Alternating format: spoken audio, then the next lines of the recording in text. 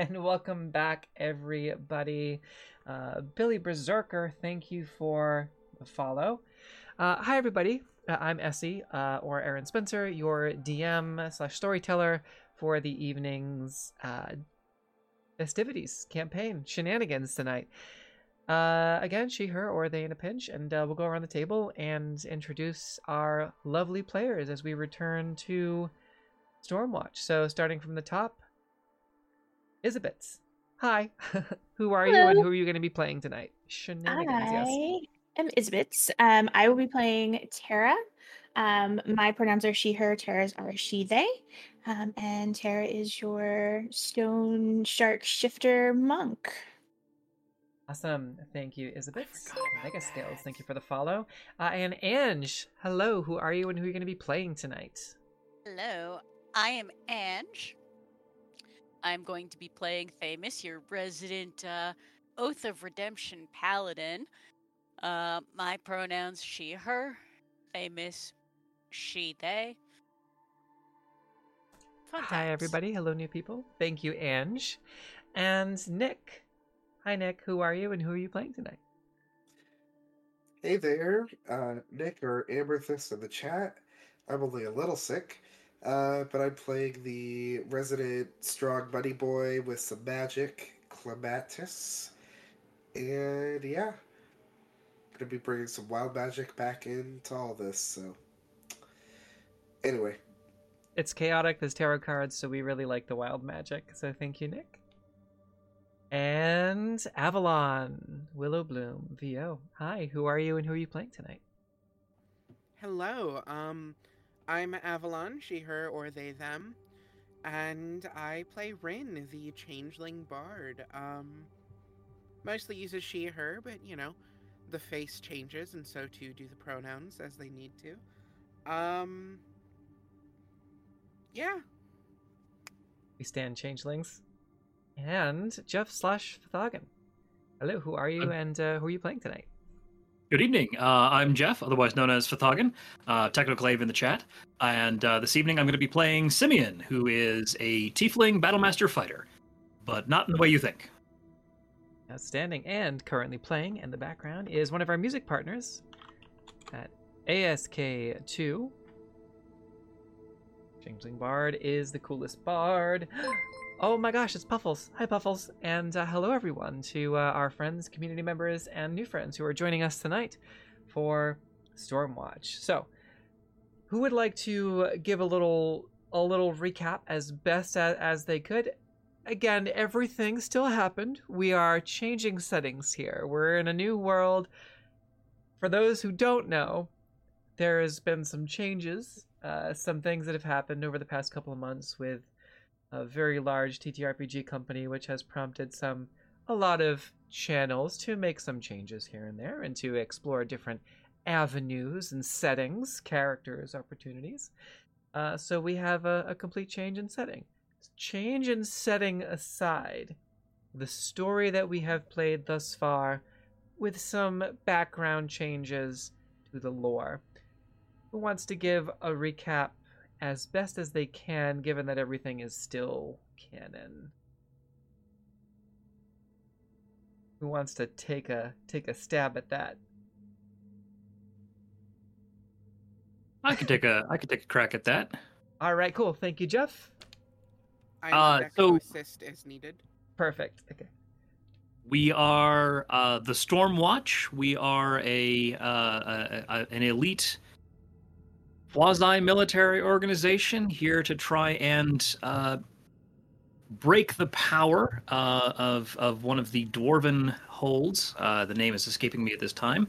But the big idea is that there's been this long war that's been going on for forever, and we just need to finish it. Got to get it over with. And so we're taking interesting steps, things that perhaps haven't been tried before. And thus far, we have just secured the Arcassian ruins for our little merry band, and the rest of we were the vanguard for that group.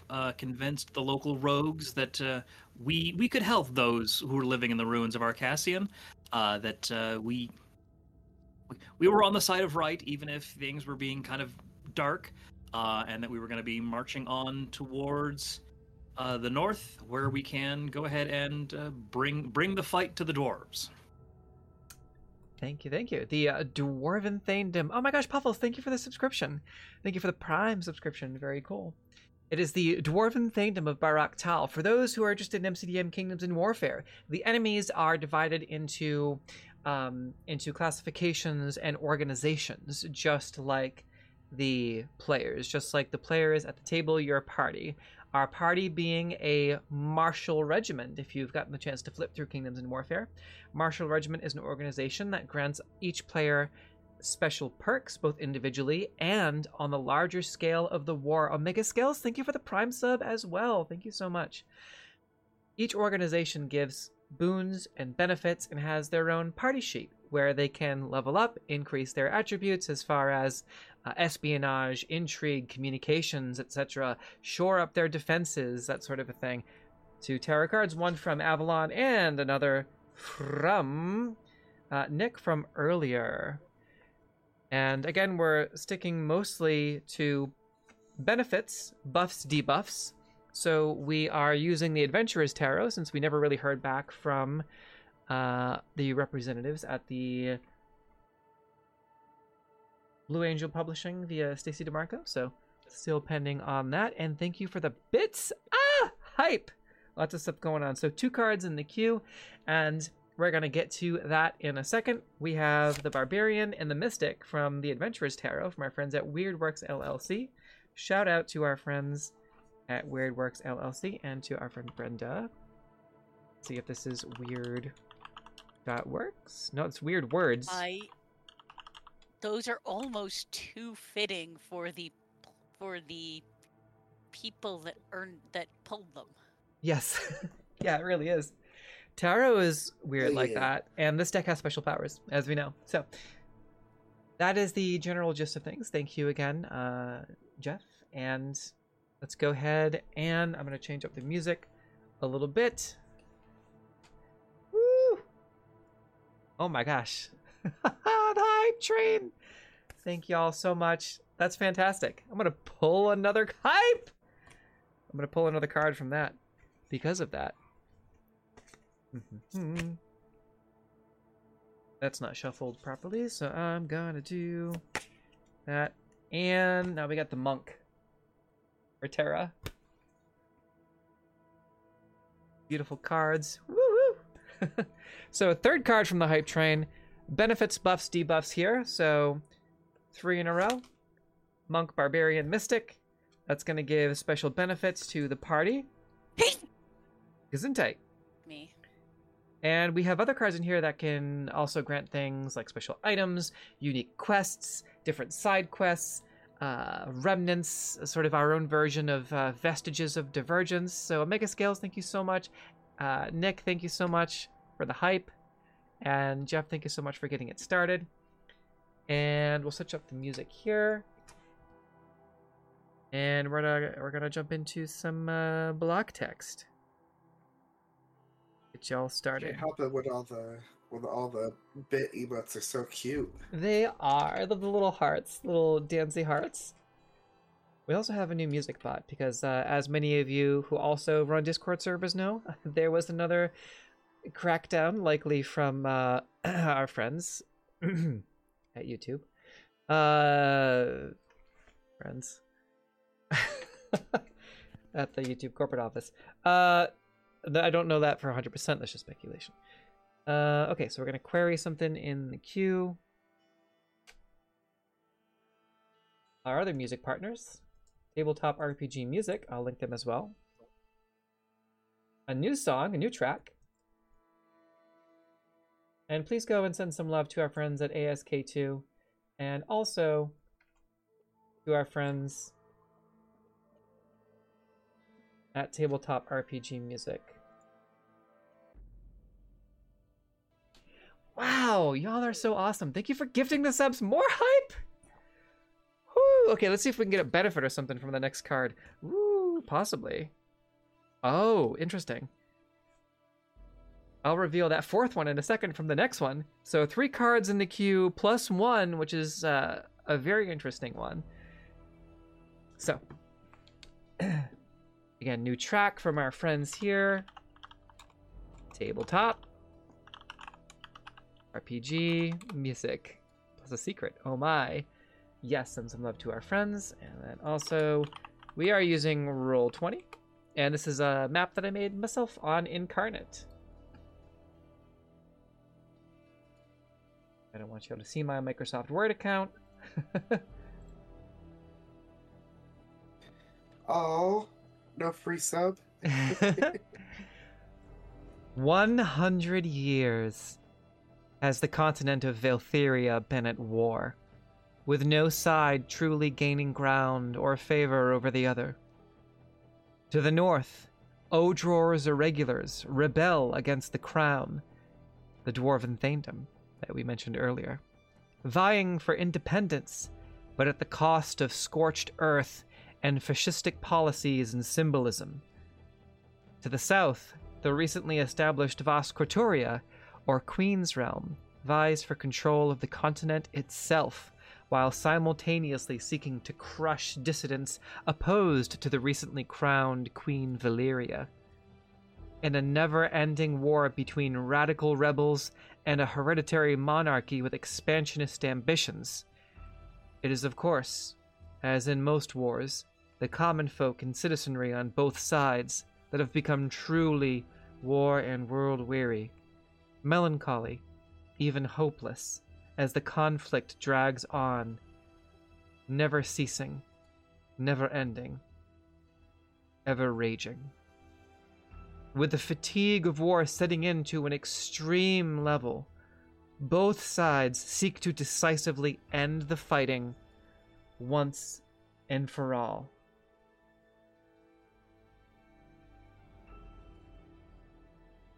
It's the midsummer of 1134 EV, and as the royal military was planning to march through the Great Mountain Gate in the center of the White Ridge Mountains, word came from the stoic 6th Durnaith, Elvish for military regiment, at Savosa, the northern front, sans Frostfar.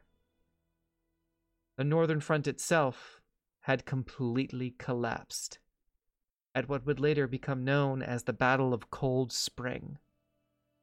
A fervor never before seen in the history of the Centuries' War seemed to grip the rebellion, which now wore black armbands with a crossed forge hammer and bloodied hand axe. Odror himself, Borthon Odror, having claimed that the recent death of his firstborn son Magnus and his wife Virith was a result of a targeted assassination by the crown ordered by the queen, and not, in fact, by the ever-growing threat to both sides of the conflict, opportunistic, ambitious pirates from Verdantis, as was the crown's official statement. Indeed, eyewitnesses on both sides corroborated that a small fleet of these pirates had attempted a botched ransom shortly after sinking one of the crown's own scout sloops. In the wake of this, a renewed force of dwarves, halflings, northmen, and hobgoblins had swept through the Savosa region with an unmatched fervor and slaughtered every crown soldier and citizen they could find. Thousands of refugees fled towards the clockwork city of Frostfar, where ingenious gnomish devices of artifice kept Odror's rebels at bay. Fortunately, as described, in the fall of 1134, the citizens of Frostfar had developed the first prototype black powder cannons. In the winter of 1134 to 1135, the first black powder rifles were developed, and the first gnomish grenadiers, as well as the Wolves of the North, became a name to be feared amongst the rebels. The Wolves of the North being the regiment with which the crown recruited Themis Sunstorm. For an entire year, sea lanes from Bastion's Hold to Frostfar spurred a naval arms race, as they had been for the better part of a decade, while both sides consolidated their land holdings on opposite sides of the White Ridge Mountains. The dwarves of Iron Bellows had finally agreed to share their stores of iron and steel, as well as their fire-throwing siege weapons and vast ever-burning forges with the crown as a result of the burning and pillaging of Savosa. It is now the early spring of 1136 EV, and the crown prepares to respond in earnest with the planning of a massive, unparalleled four-pronged assault led by the spear of the Stormwatch. And it is here, as Jeff said, after claiming the forward operating post of the ancient Arcassian ruins, the ruins of New Arcos, as it was once called, that the tip of the spear sets out north by northeast to reclaim the lands that were taken from the Drow, the distant cousins of the elves of the Voskrotoria of the Queen's Realm, by Odror's rebels roughly 30 years ago in the midst of the conflict. Having ousted the Drow from their traditional home, their long ancient home of the Crimson Wood and of the town and hamlet of Isildale, Odror's rebels claimed this land in the name of the rebellion, ousting the Drow due to their support of the crown, ousting the Drow and sending them back into the depths of the Underdark or into the cave systems at the edge of the western White Ridge Mountains, and farther back into the deepest recesses of the Crimson Wood. Scouts and mages from the north, from Odror's rebels, even claiming the ancient Shadow Tower itself. For the past 3 decades, the Drow of the Crimson Wood and of Isildale have been planning a massive assault, waiting patiently for the crown to send aid. And as 60%, the majority of the crown's forces prepare as a feint to march through the great northern gates in the center of the White Ridge Mountains, that is merely but a feint.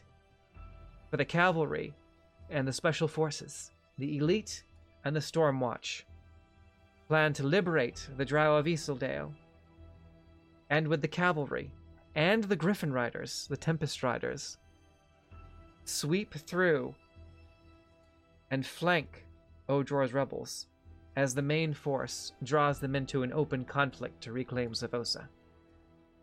But first, the Stormwatch must help the Drow, the cousins of the elves, the Elvish monarchy, to reclaim their ancestral homeland and to oust the usurpers from Odror's rebels, who had ousted them 30 years ago in a violent, bloody takeover, bordering on genocide. The time for vindication has come for both the crown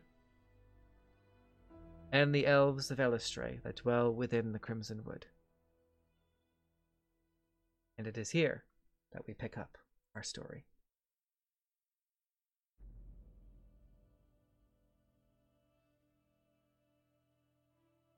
Go back to West Gate of Tilberton. You mean the ruins of New Arcos? Yes, the ruins of New Arcos. My Roll20 map wasn't changed. Or the Roll20 map description. Thank you. New Arcos. Yeah. Ruins of New Arcos. Westgate.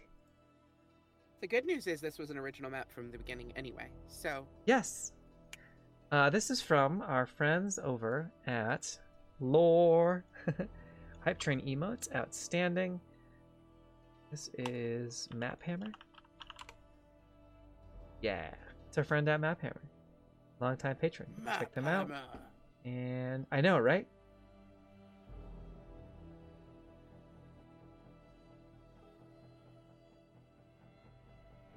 Yes. Yeah, and if you are a patron of Map Hammer, you can grab this map, which is freaking cool. Now, as the last of the as the cavalry prepares to regroup and prepare to advance behind you, the Griffin Tempest Riders screeching and soaring overhead, preparing to advance less than a 10-day behind the Stormwatch. DM, gather have your- received a compliment on your eye makeup. by the Thank way. you. Thank you. Thank you so much. I appreciate that. So, as y'all prepare to depart, the cavalry and, well, both the land and air cavalry preparing to follow you shortly behind. Is there anything else you would like to do amongst the ruins of New Arcos with the rogues of New Arcos? Or with the military? The same individuals that you had met before, with a different coat of paint, prepare to see you off onto the Northern Ride. And you can see we have new official art for everything. I don't think I have any requests. We had pretty much wrapped up everything in Mhm. New Arcos before. So Agreed. I'm raring to go. Awesome. Okay. Perfect. Well, I was gonna ask if there's any special tea around here that'll decongest his nose, because his seasonal allergies are bugging him. Oh, Should've absolutely. taken lesser resto. Aketra. Yeah. Aketra kind of digs through her pack and hands you a bag of spices, and she says, "All right, now you mix that with some honey and some rum, but be careful because it'll knock you on your ass. Only a little bit, okay? Only a little bit." In universe Yeah. hot toddies, let's go.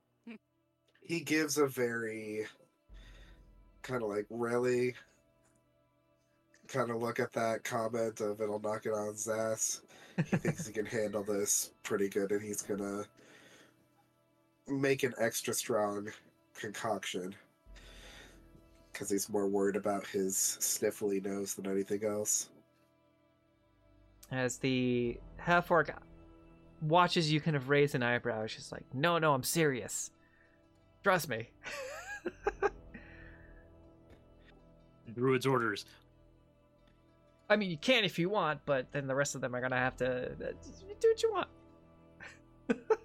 Yeah, no, he's gonna make an extra strong one. Perfect. It's a long ride. If he screws himself up a bit, it's fine. General Sorelia and Riviera Darkwind are the last to greet you as you prepare to depart. Riviera Darkwind being from Secrets of the Zentarum, which is a supplement that I purchased in the DM's Guild, so I'm using that supplement. So Riviera Darkwind is staying the same. We paid $20 to use the supplement. So, Riviera Darkwind, your commander, the commander of the Stormwatch. Be careful on the road. The drow of Helstal Rathir can be very dangerous, and have been known to attack anything that travels along the road that's not heavily guarded. Travelers especially. Make sure to identify yourselves as agents of the Crown.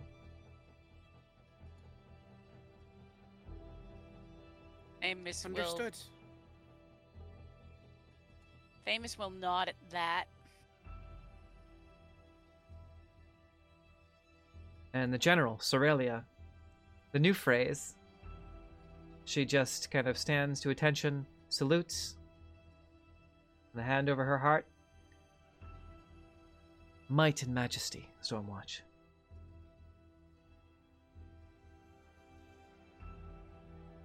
Simeon will go ahead and respond to the salute to that one. Same. Is that the new catchphrase, Might and Majesty? Might and majesty, yep.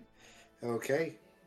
Might and majesty. It's incredible that it hasn't changed in 300 years. Yes, well, it's a hereditary Elvish monarchy, so old traditions.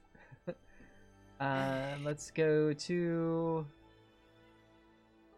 the Overland map as you prepare to depart from the Arcassian ruins.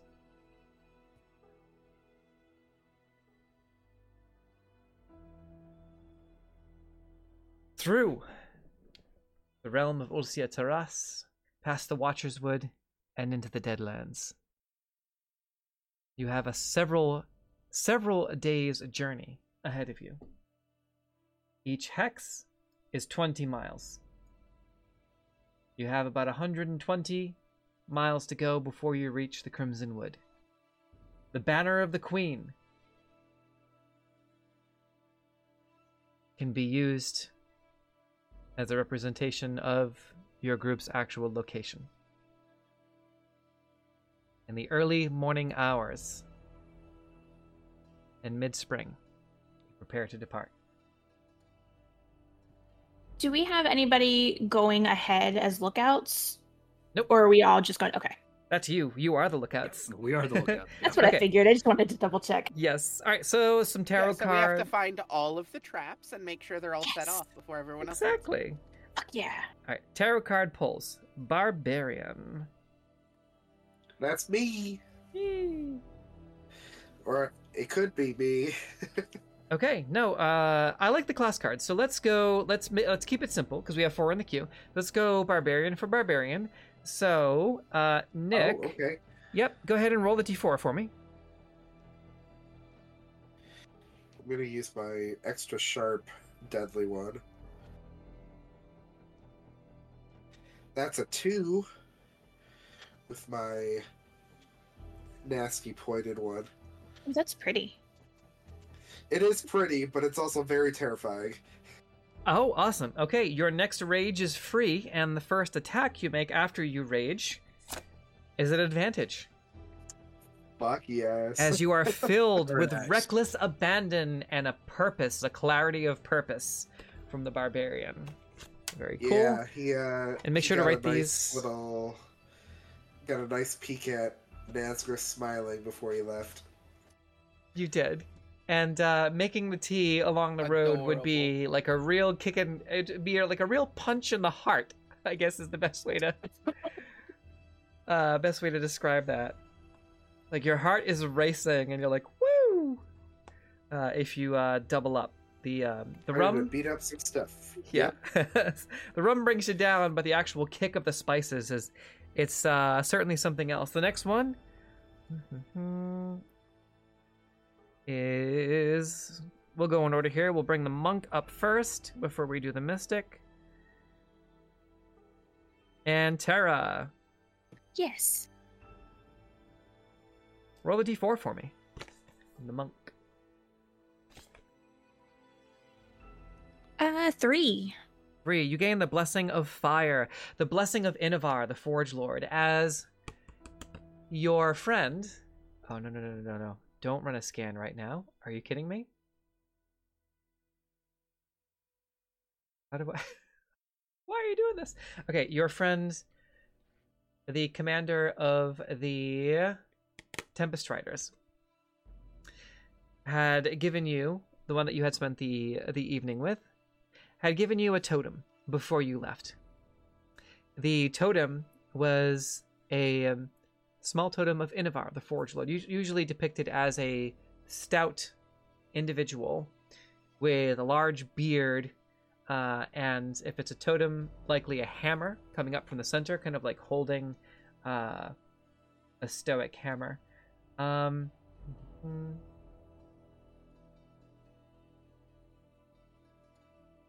Stop scan. Sorry, I just had to stop the background scan there for a second. Agents of the Seva Karar, command. Commander Leaster Asterix.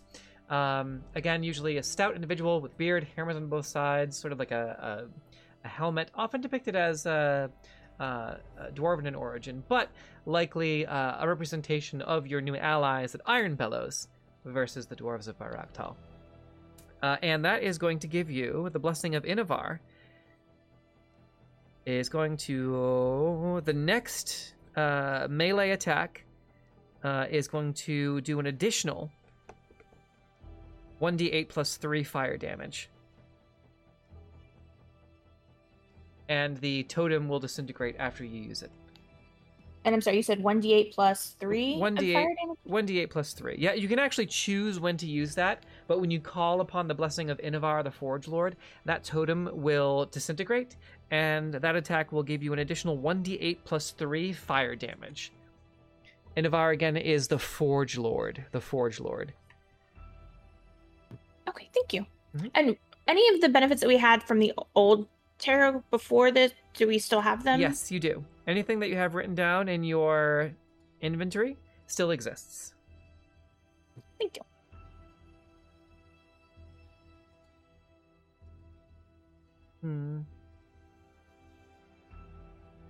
The Mystic. Okay, so let's have Rin, Jeff, and Ange each roll a d20 for me. For the Mystic.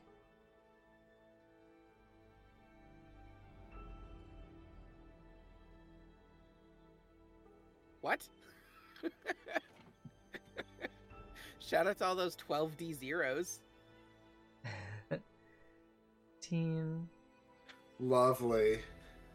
What? Max rolls on all of them. Look at that. 19. Oh, yeah. 12 roll 12d0. Outstanding. 16. All right, Jeff, a couple things here. We're going to combine the two. A couple of things here. Jeff, I'm we're muted actually too. gonna put muted. these Yeah. because we have a Wild Oracle and a Vigdasir from last time. So we're not using the tarot, but what we're going to do is we're going to combine these. We're going to do a couple of combining factors here. First things first, Jeff, you're going to get advantage on the next Arcana check. Advantage on the next Arcana check as the wisdom of the knowledge you have learned here in the ruins of old Arcos, formerly New Arcos, right? The old Arcasian ruins. The knowledge has granted you sort of a blessing of knowledge, right? So seeing all of the runes, seeing all the ancient runes of both the Arcasian people and of their representation of Istia, you feel confident maybe finding a couple of books that you were able to secret away in the tunnels below the city. You feel confident in your ability to tackle all things arcane, at least within the immediate vicinity. Now, that being said, after you add that to your inventory, we still have a wild card from the last time, a new wild card, which was the secret, and the mystic, which was the one that we just did. So we're going to combine the two to do two things. One, that's going to give you a special encounter from the tarot cards. So thank you for all of the hype trains, because I'm really excited that we get to do this. Secondly, the mystic has been resolved, but that's going to be combined with the new wild card. And as I pull up an image from the Discord, it's gonna be fun. Making me hydrate. Hydrate or die straight. Thank you, everybody. It's very important, especially if you're feeling ill. Yep, that's why I have my pink lemonade. Fire, just a wanderer. Until my roommate gives me my tea. I just have water in a large pink thermos cup. At Thank least you. there's pink. That's My the purple important part, Yeti. really. Oh, the gay color. The insulation on this thing is flippin' wild, though. I can go to bed with ice water and still have ice in the morning. It's so good. Yes. I I used use to it for practically everything. when I had to do FedEx during the summer when it'd be like 100, 110 outside, I would just fill the entire thing with ice, and the ice would last me all day because it was so insulated. I was like, oh, that saved my life so many days. Okay. The straw that it came with has like a little fin on the bottom, so I can use it to like stir coffee and stuff in there. It's real Ooh. nice. See, I have a special thermos. I have a special one that I only use for coffee. Because I learned that if you use something regularly for coffee and then you try to put something else in it, did not work. I wash this thing very frequently before I put other stuff in it. I have mostly stopped using it for coffee, though, because the family bought me this D&D mug for Yule. Mm-hmm. So I've been using that for coffee a lot, and then I use this for, like, water and soda. Outstanding. All right. So, as you depart and leave the ruins of New Arcos and the rogues of New Arcos behind you, you set out north by northwest along the Deadlands Road towards the Forbidden Tower of Osea Taras. The road winds between the eastern edge of the Dark Forbidden Tower and the western edge of the Watcher's Wood. The first leg of your journey, if you're traveling at a normal pace, you can travel about 1 hex per day comfortably at a reasonable pace. Again, using the Banner of the Queen here, which I will give control of to everyone.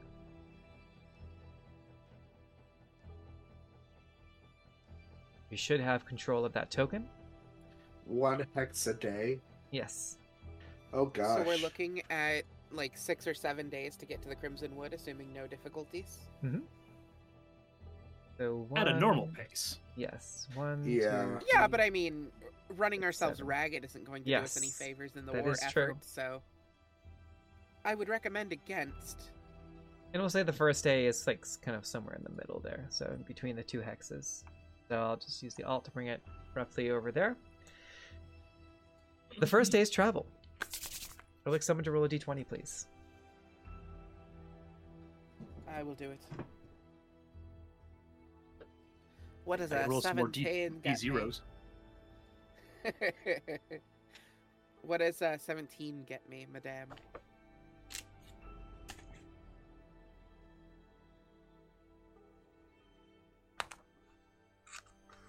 A 17 will get you an uneventful day's travel. Woohoo! All right, so the first leg of your But journey. events. Yes, the first leg of your journey is uneventful. You still have the army behind you, roughly 5 to 10 days behind you. They are deferring to wait for the main host, right, the main bulk of the ground forces, the infantry, to march through the Great Northern Gate. Gotta put the loop back on here. Loop the track. Loop. Loop. There it is. Yeah. The main leg of the infantry to come through the Great Northern Gate.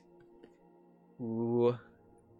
A tarot card pull from Isabeth. You. Switch back to...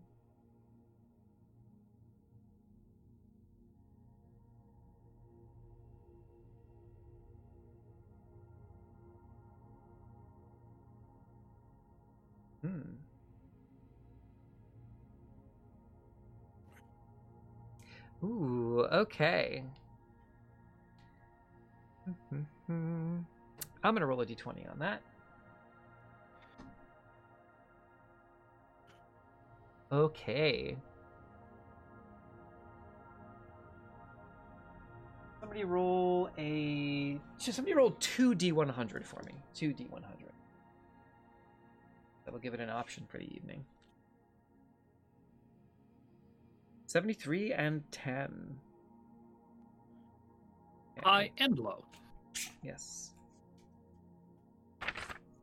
And a 98 if we need it.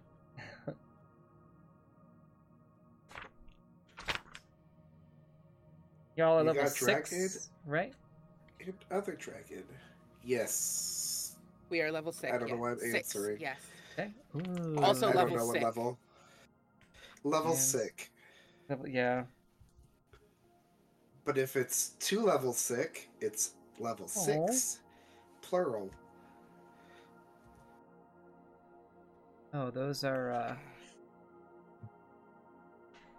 Oh, amazing. On the first day of your travel, across the rolling plains of the Western Heartland, just at the edge of the Watcher's Wood,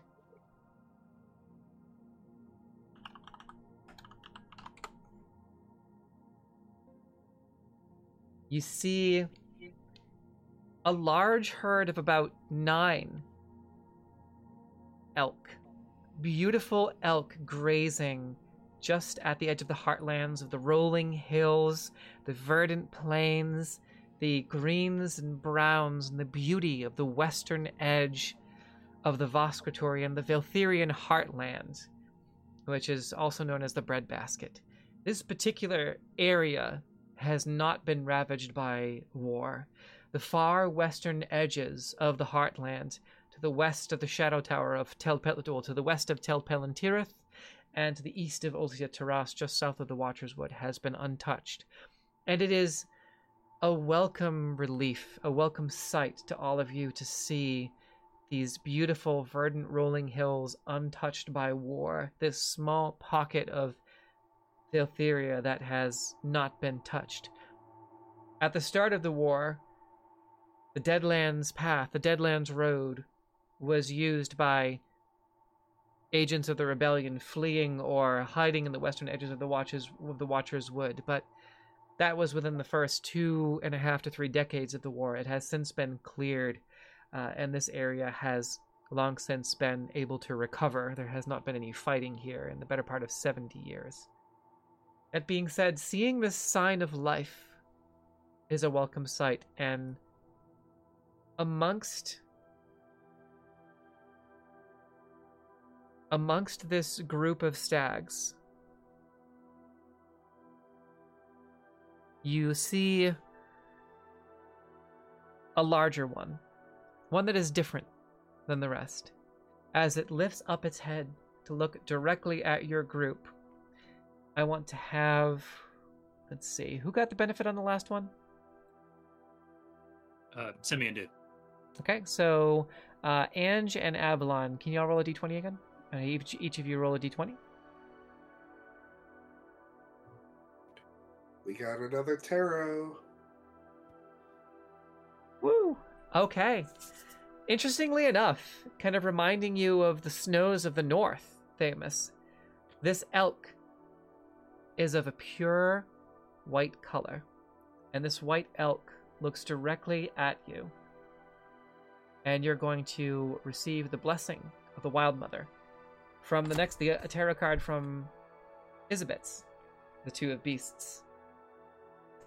So that is advantage on the next animal handling check, and also simultaneously a secondary encounter from the other rolls that we did, in addition to another secondary encounter from the previous rolls. We had a couple things going on, but the first is this great white stag looks directly at you, and y'all see kind of this strange connection between Themis and this stag, as the elks and the stag slowly turn in the cool temperature of the early spring and slowly meander back into the western reaches of the Watcher's Wood, also known as the Wildlands, or the realm of the Wild Mother. After the elks depart back into the woods, and you all have this beautiful moment where amongst the verdant plains, the rolling green hills of the heartland that has been untouched by war, you see this large pack of elks with a very unique white elk that looks directly at Themis. As they begin to slowly walk into the woods, does anyone do anything, or do you all just kind of let these elks continue on their way? Does she look like she's still in control of her faculties? Yes. This doesn't seem to be a charm effect or anything. Let her go then. Yeah.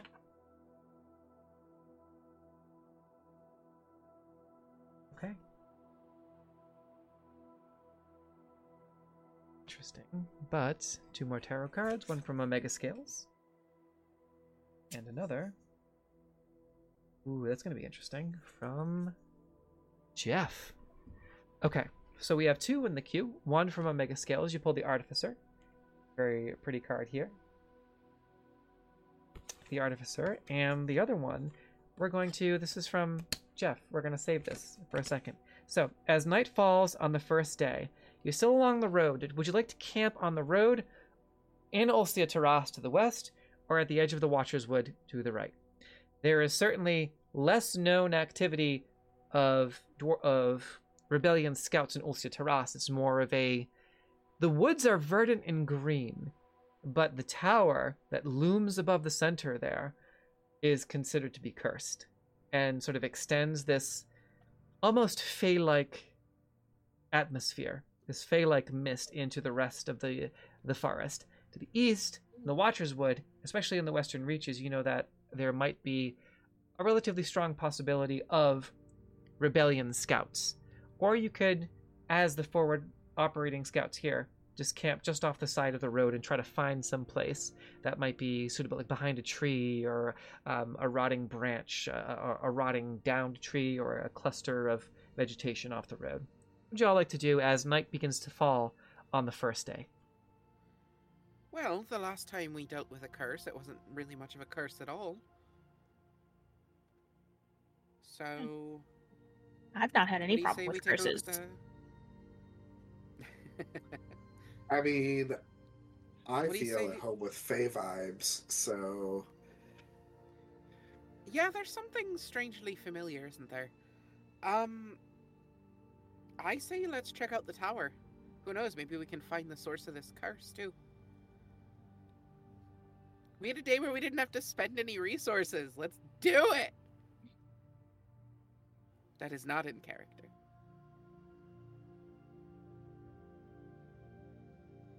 Simeon isn't particular one way or the other.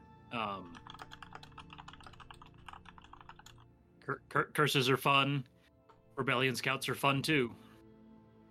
Is the tower actually 2 hexes away from us? 2.5? Yes, but that would be...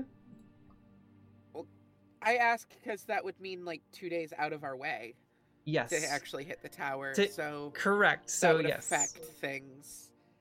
It would. Apparently some seltzer cans just fell over, but they were closed, so that's good.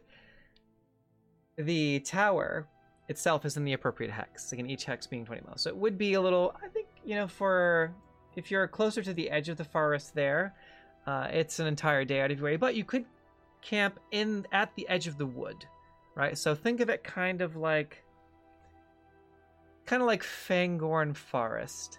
It's not dead, it's very much alive, but it has a reputation similar to Fangorn. Which is why the rebels also stay out of there. I say let's stay in this copse of trees and deal with the Watcher's Wood during the day. Works for me. sounds like a plan to me. Reasonable. Yep. I have a GM question. Okay. I hope I can provide a GM answer. Towards the end of last session, I gave my item to somebody at New Arcos to appraise and identify and all that, and I forgot about it until we already left. Can I get it back? Yes. What was it was the brooch of... It was... It was the Death death. Queen's Opal. Death Queen's Opal. Okay, very good. Very good. It is... So it was identified as the Death Queen's Opal. It has a unique ability. It is not fully activated. There seems to be additional layers of magic that seem to dwell within the Death Queen's Opal. That even those mages who attempted to identify stated that it was not fully complete. There were missing elements of emptiness. The magic that was able to be detected was that it has one very specific charge. The bearer of this amulet, whenever they fail 3 death saves in any way, right? So their HP drops to 0 when they fail 3 death saves in any way. Whenever a character dies, the Death Opal will shatter and it will revive them. But it requires attunement. and it will prevent the amulet from being the opal. It's an amulet. It will prevent the amulet from being fully charged. So if you use this without powering up the Death Queen's opal fully, you will not get the additional effects. Okay.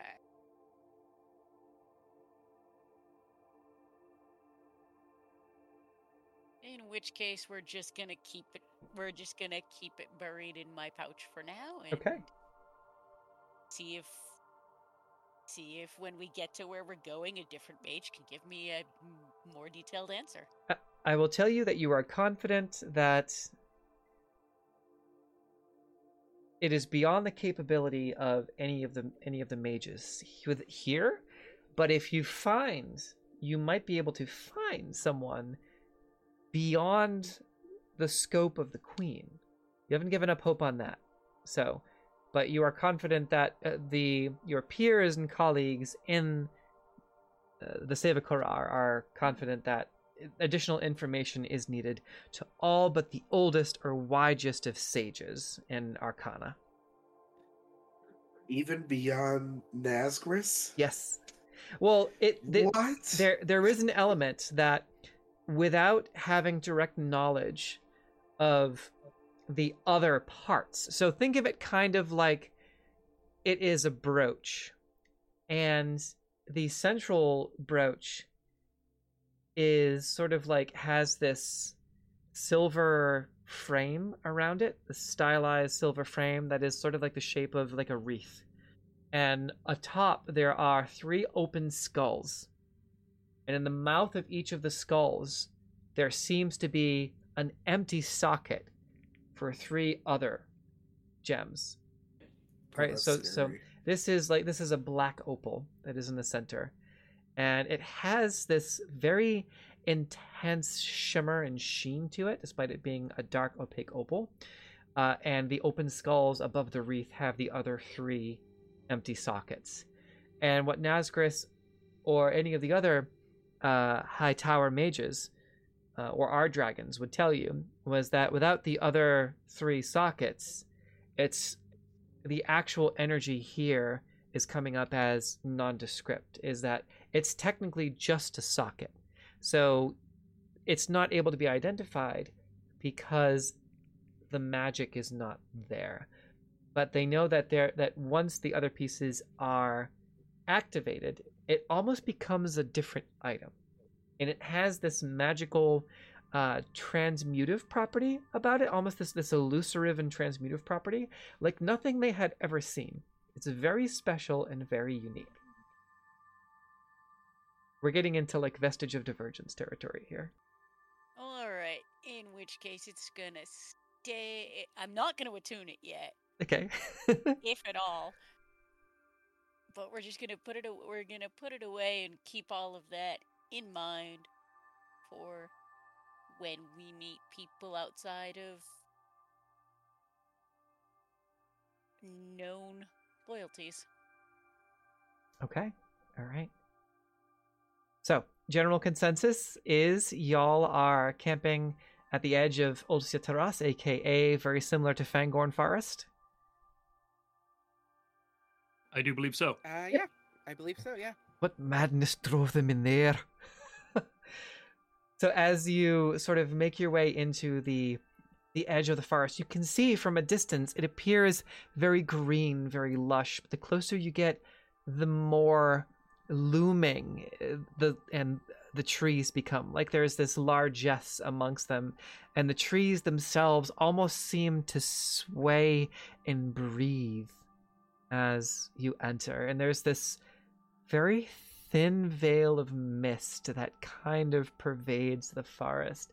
And in the distance, you can see just the tip of the spires of Ulcia Terras itself, right? The Dark Tower, the shadowed sentinel, the monolith. One of the largest monoliths in Valtheria. Possibly Arcassian of origin, seeing as they built substantial, significant monoliths and obelisks and towers, most of which are death traps and are known to be death traps. So sort of a very traditional first D&D dungeon, right? That's kind of the stuff that New Arcos was into. You need a 10-foot pole to touch everything, that sort of thing. Clematis is the 10-foot pole. Yeah. Yes. So who would like to, and I know that some of y'all have advantage on this based on previous tarot polls, but who would like to make a survival check to try and find a somewhat safe place? I have advantage on my next survival check, so I can do it. Okay, all right, so... As we were walking over, could I have played some music to provide some bardic inspiration? Absolutely. Okay, so yeah, as we were looking, Rin is just sort of softly strumming. Not really a marching song, kinda... It's like Skyrim overworld music. Like, it's just kind of chill vibes, you know? I'm Lo-fi here for beats that. to camp to. Is that a Lo-fi. D8? Does that add a D6 or a D8? I believe it's a D8. Let me double check. Yes, bardic inspiration is... Drum roll, please. We can Clem It is do a it general is a perception. D8. D8, yes, absolutely. Clem, perception? Yeah, he just 27. wants to 27. Good. he wants to God. peek around and look because this is feeling more Fey realmy than anything else Okay. around here. He just All wants right. to see if anything interesting is here. Sure. All right. Clem kind of also does a perimeter sweep. Clem, go ahead and make a perception check. And Tara immediately begins to kind of take off in a beeline about a few hundred feet into the forest, kind of naturally finding this path, kind of doing a little zigzag serpentine. And you all like, okay. Clem kind of scouting around the borders. And what was your perception, Clem?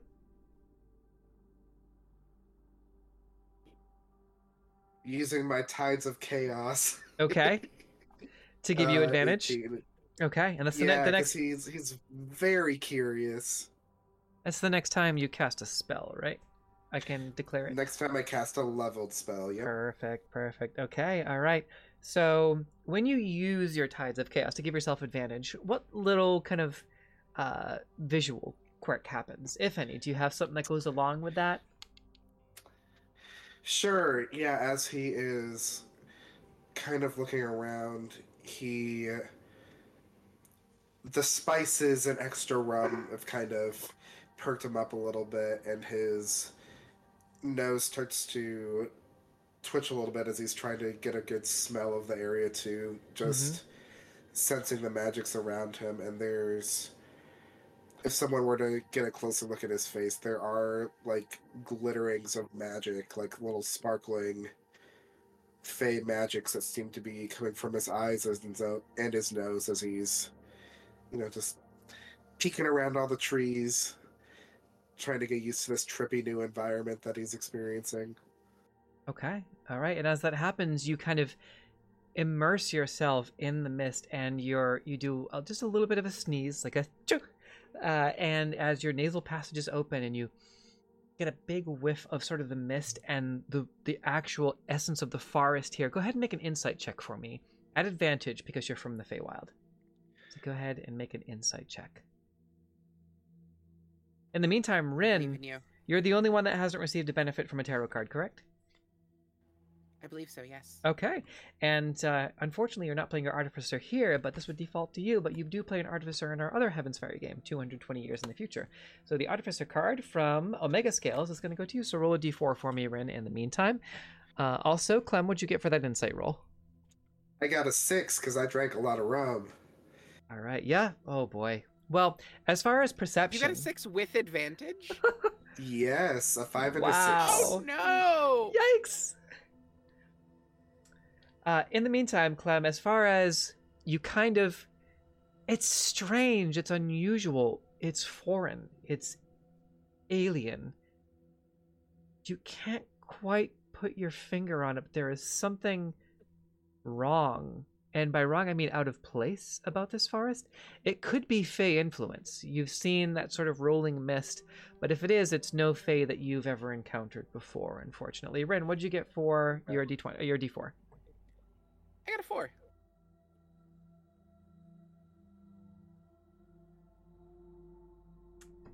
Okay. Did you see that? Did you see her eyes go wide? Yeah. What? What'd it do? What'd it do? You'll see. Okay, all right. Or maybe so I won't. Who knows? as you are all kind of following Terra, you come across this perfect clearing about 500 to 600 feet, and again that was a Terra pull from Omega Scale, so thank you Omega Scales. About 500 or 600 feet into the forest, you find this perfect clearing that is perfectly hidden from the road, and Terra, you feel very proud of yourself as you come to the center of the clearing. What do you do as you kind of find this absolutely perfect spot? Tara is extremely proud of herself. Survival is not necessarily one of her strong suits. So the fact that she was able to find this perfect clearing, she's incredibly proud of herself, and she's just kind of calling out to everybody, "Hey, come on! Look! We can camp here. It's nice. It's clear. We're far enough from the road that nobody can find us, but we can still hear if people are coming by." She's very excited. And Final Fantasy victory music plays. you all, you all kind of figure out why she's so excited, as you can see this perfect, beautiful clearing in the center of this verdant grove, and there are little fireflies that start to buzz around, and as the sun sets, there's this perfect gap in the canopy here amongst this little verdant veil where the moonlight kind of starts to shine through ever so perfectly. Can we just stay here forever? It is very We do beautiful. have a job to do. Does this area happen to be rimmed by a line of mushrooms, perhaps? There are some what appear to be edible mushrooms that have sort of like a very robust looking brown cap to them, brown and white cap, kind of reminiscent of something y'all may have seen before, but a very specific type of mushroom, very thick, robust, very meaty, that sort of lines different areas of this grove. So potential dinner here as well. Well, Would Thamus have been in this general area before? Spending most of your time in the north, I would say likely not, because again, based on the recap, Thamus had spent several years, up in Frostfar with the Winter Wolves and the 6th Legion, the 6th or sort of the 6th Yep. 6th Army, and the 6th Deernaith and the 1st Gnomish Grenadiers. So having spent time with the 6th Deernaith, the 1st Gnomish Grenadiers, better part of a decade probably, based on your service record, 4 to 6 years plus. It's very rare that most citizens of the Vaskratoria, or of the Seva Korar, as it is at this time, kind of tend to avoid the Deadlands Road and the woods by Ulcia Terrace.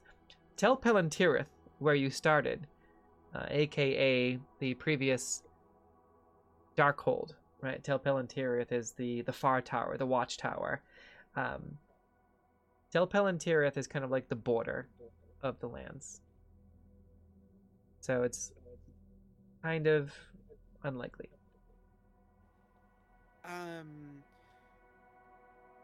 Have I ever come across any stories about... Hold on, I need to move the token because I can't see it. Yeah. I can't move the token. This place, have I heard of any stories of it, either historical or folkloric? Make a history check. And also, I'm getting a little bit of an echo from somebody. I don't know who it is, but make sure to check your PTTs, your push to talks, just because we got a little... That's coming from Avalon, too, so I think maybe somebody's setup might be echoing a little bit. I think we fixed it. Okay, we're good. Thank you. History check, please, and thank you for checking the PTT.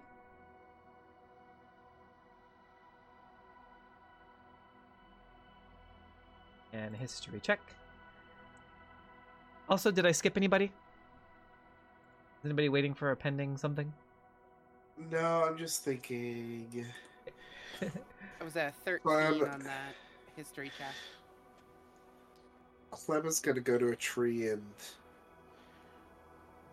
start to carve. Okay. Clem. tree Carve screams. something into the tree. Like he's trying to mark it. Also, by the way, with your previous 18 perception, Clem, you are confident that there is, at least right now, nothing dangerous that is encroaching upon you. It is safe to set up camp, at least. Nobody lurking in the trees, nobody lurking in the shadows, no rebels, no strange wizards or anything like that. Yay! Yes, so, but the nature of this, based on your 6 insight, is kind of unique and alien to you as you come up and start carving into a tree. Okay, bedroll on that edge. Okay, so the road is actually, Simeon, the road is about 600 feet from where you are. Are you sleeping a little bit away from the group as like a forward scout? More just like in the clearing, but on the road side of the clearing. Gotcha. Perfect. Okay, cool. All right, and 13 history. Yes, you know that that Osea Terrace, it's said that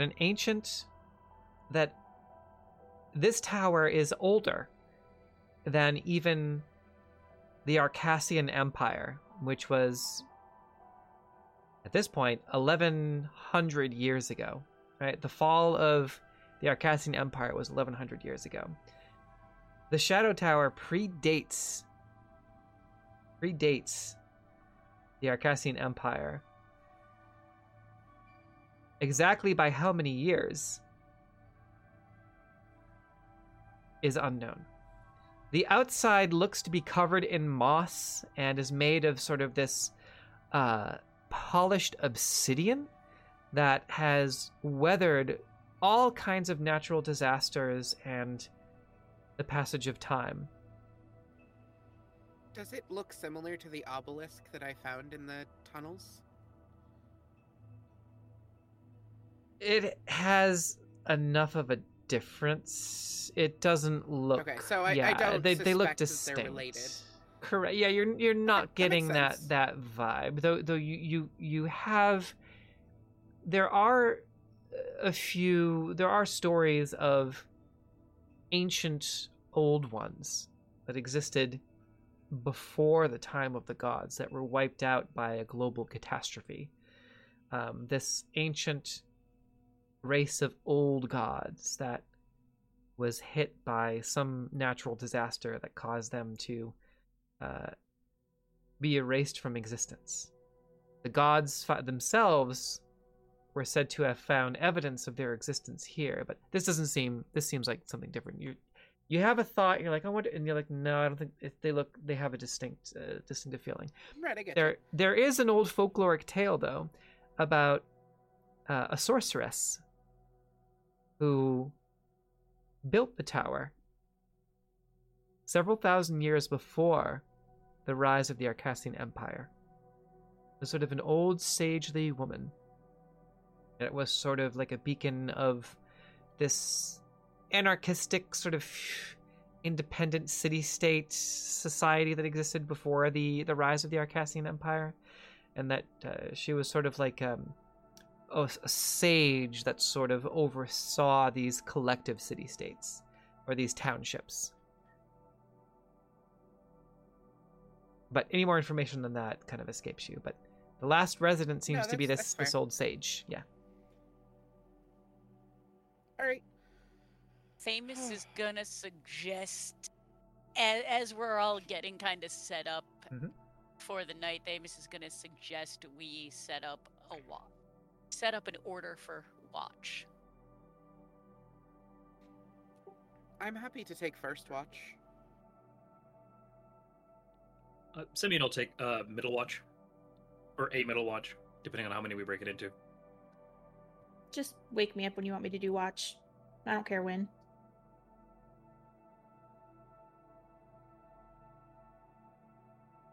Fair enough. Okay. So who's on first again? Rin. Rin. Okay. Rin is. All right, and just Rin. No wrong answer. That's a darn good question. Do we want to do this in pairs, or We can. I mean, we could even stagger them. Ren could be on watch for like the first part of it, and then somebody can join her, and we can kind of stagger the watches that Stagger way. and overlap. Yeah, that okay. Doesn't make a huge difference to me, whatever we want to do. Same. Just didn't want to ignore that. Okay, so from the Artificer, I need to get my other notebook. So give me 1 second. This is from your tarot card pull from before, but I need a different notebook for this.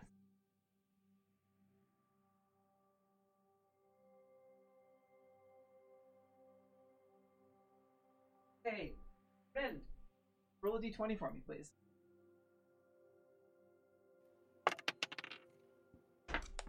That's an 18. All right. Oh, this is going to be interesting. 1, 2, 3, 4, 5, 6. It is always fun when the DM has to go and get the other notebook. I'm hoping for 18 of those little minion bots from Megamind. What? Oh, I was gonna think like 18 Modrons. I love the Modrons. They're so goofy. I want to use them so bad.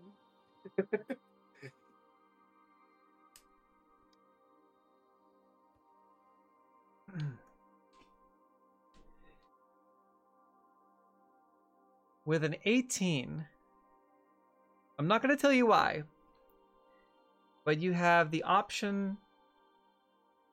18 gives you the option to roll again if you want, or you can stick with the 18. Let's play deal or no deal. 18, 19, 20 gives you the option to re-roll or to keep the 18, 19, 20. I don't know what I'm rolling for. I'm gonna go ahead and keep it. Okay, all right. As you are setting up for the evening, setting up your bed rolls, some of y'all are taking watch, are preparing to take second or third watch. Rin by themselves, right? Yeah. That we established? Okay. She's gonna find a sturdy-looking tree branch and just sit above the group if she can. Okay. I think Clem would just be wandering around in general. Maybe not within Rin's vicinity, but at least up. There is no benefit, or there is no detriment to failure. But go ahead and roll an athletics check. Athletics or acrobatics for me, your choice, as you try to clamber up a tree. The only downside will be possible embarrassment for people that haven't fallen asleep yet. Okay, well, that's a natural 2 on the dice. Okay. For a total of 6. Okay, so Ren kind of spends the better part of the next 20 minutes trying to clamber up a tree. Possibly the same tree that Clem had drawn a crude bunny face into. That you kind of notice on your way down. You kind of look face to face with this crude bunny face and just kind of, I guess that's what Clem was etching into the tree. And for another 20 minutes, you're trying, and you're kind of like having a moment where you look up at the tree and you're just, oh geez, and you can't really, the trees here aren't really meant for climbing. They're like they're old and gnarled in a way that you can't really get a good position. They're kind of slippery. They have this mossy sheen to them, and there's also some sap, and you're like, ugh. And it's really hard to climb. But after about 20 minutes, you kind of look back up at it, and you kind of take a few steps back, and the back of your heel bumps into something.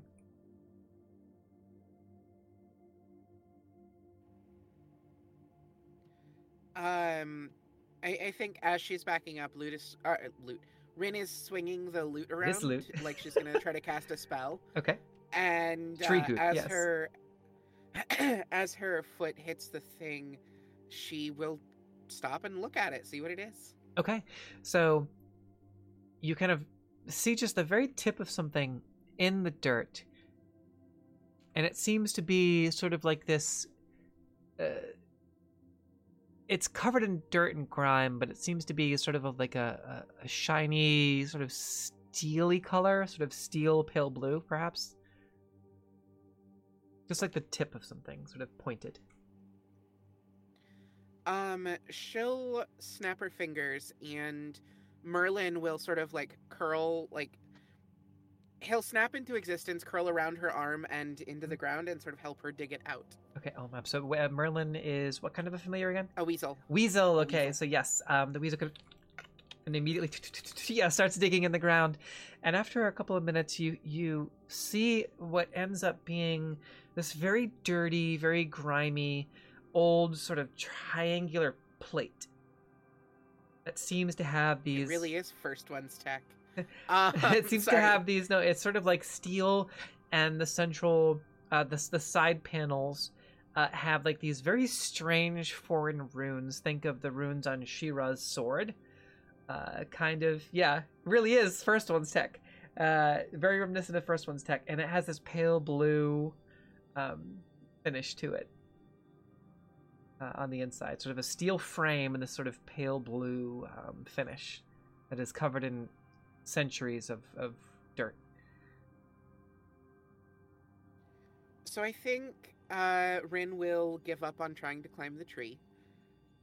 She'll sit down with her back to the tree, leaning against the old gnarled tree, and spend a few minutes with prestidigitation, just cleaning off the thing she found. Okay. And just start taking her watch as she works on that. I have several things that I would like to do during my watch, and I'm sorry for it, but yeah. That's okay.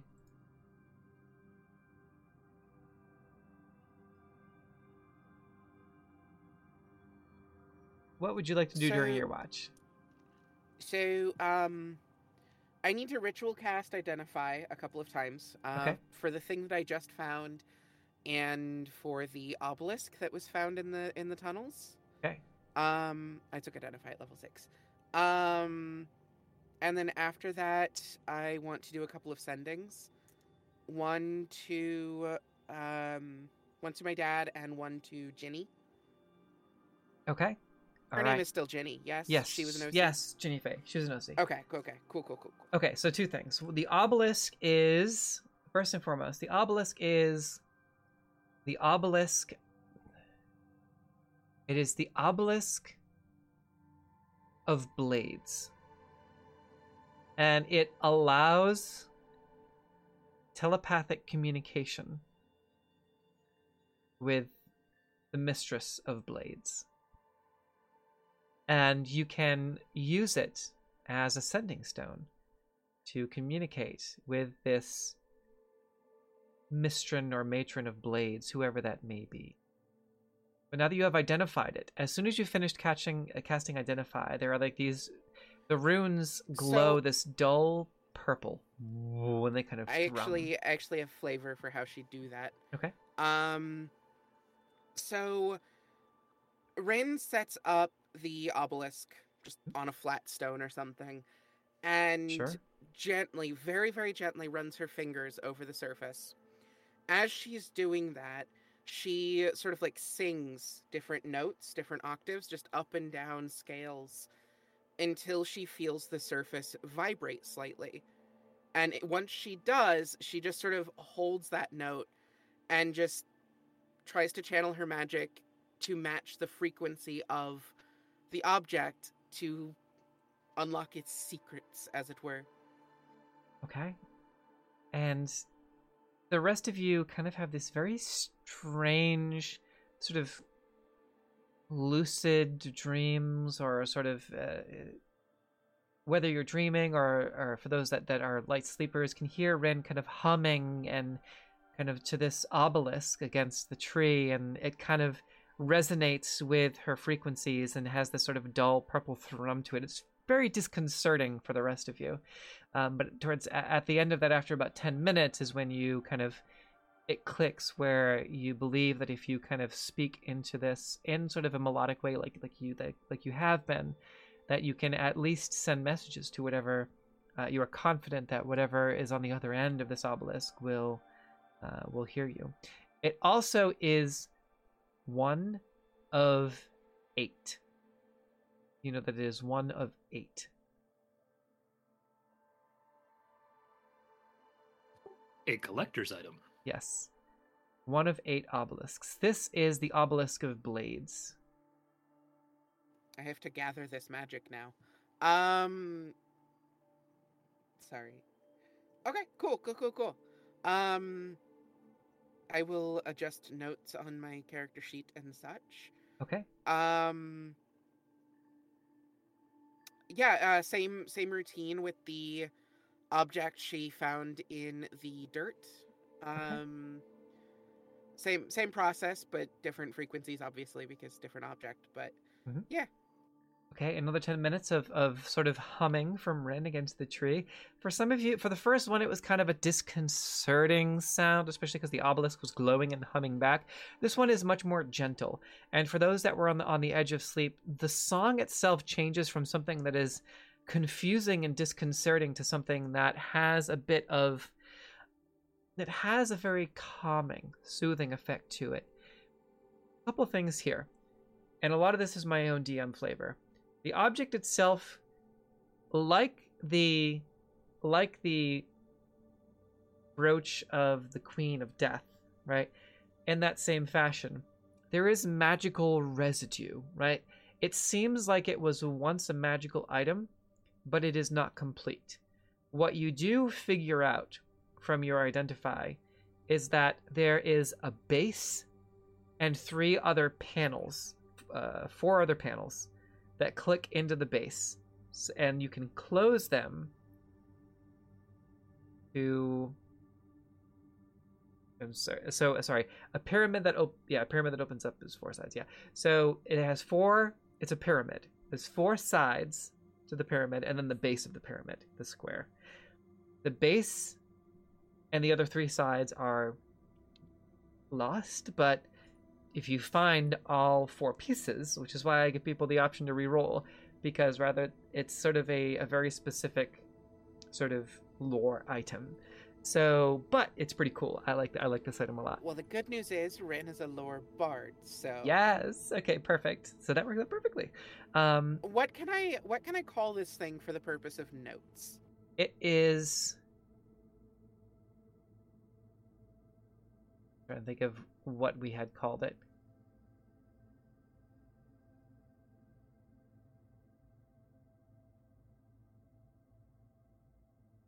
It is a fragment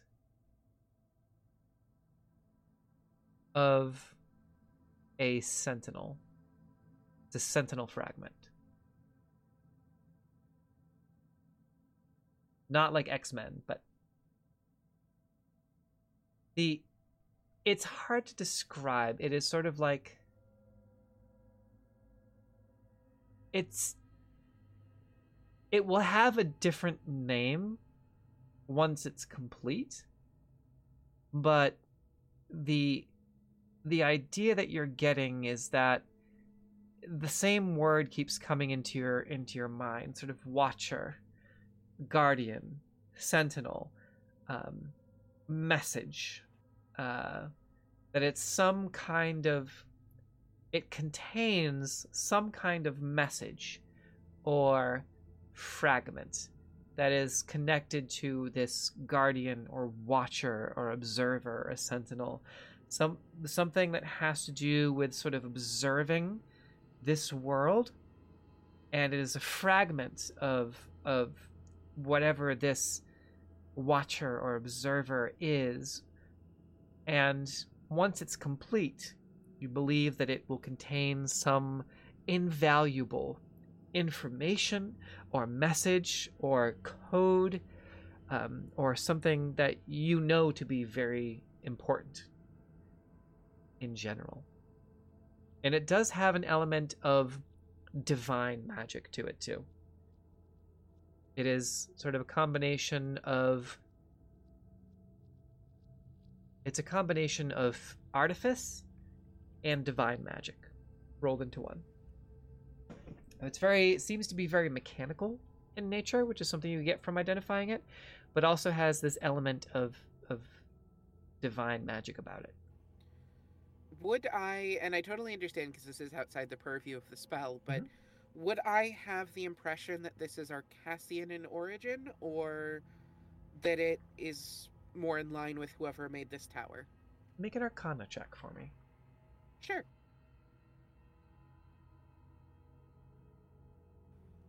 Could I possibly have advantage because of the sage background somehow? Does the sage background give you advantage on Arcana checks? No, it doesn't. Okay. By the rules as written, no, it does not. But I rolled a natural 1 and I don't want to, so... Unfortunately, without a specific mechanic or tarot card advantage, it kind of eludes you at the time. Could be... Oh, wait, hold on, I have DM Inspiration. Ah, okay, cool. Total 19. Okay, 19. You get the feeling, and your kind of heart skips a beat, maybe with excitement or apprehension, but this is clearly something unique that is neither, doesn't seem to be, it may have at some point been inside of Ulcia Terras, but right now it is, you found it at the edge of the outskirts of the woods of Ulcia Terras, sorry, of the surrounding wooded area. So both the tower and the woods that surround it is all known as the same region, right? So the whole region is just Ulcia Terras. But it was found at the very edges, and it seems to be entirely unique. Definitely, likely not Arcassian, but definitely something that seems completely unique. Fantastic. You do get the sense that you've seen similar etchings when used in very, very old cave paintings and other ancient tablets that refer to the gods with this sort of constellation-like imagery.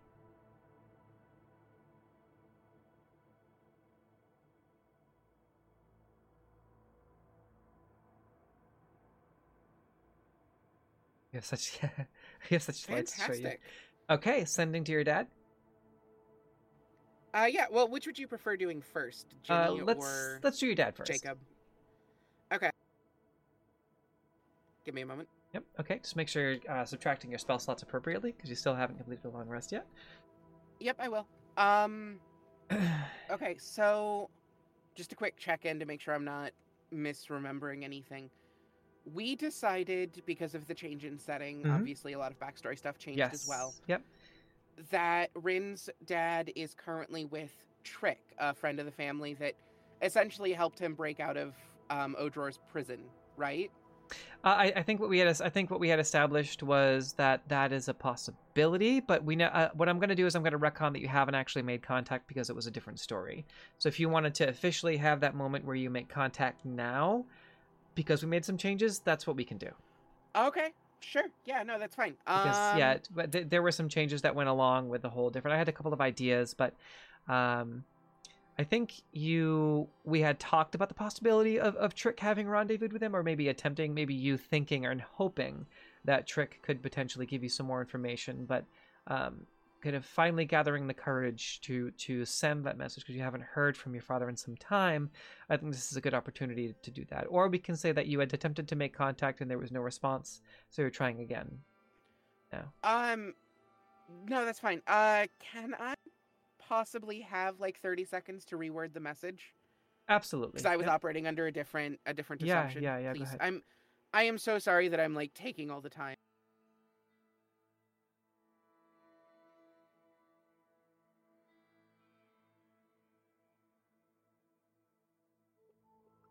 Everyone is sleepy beans in the meantime.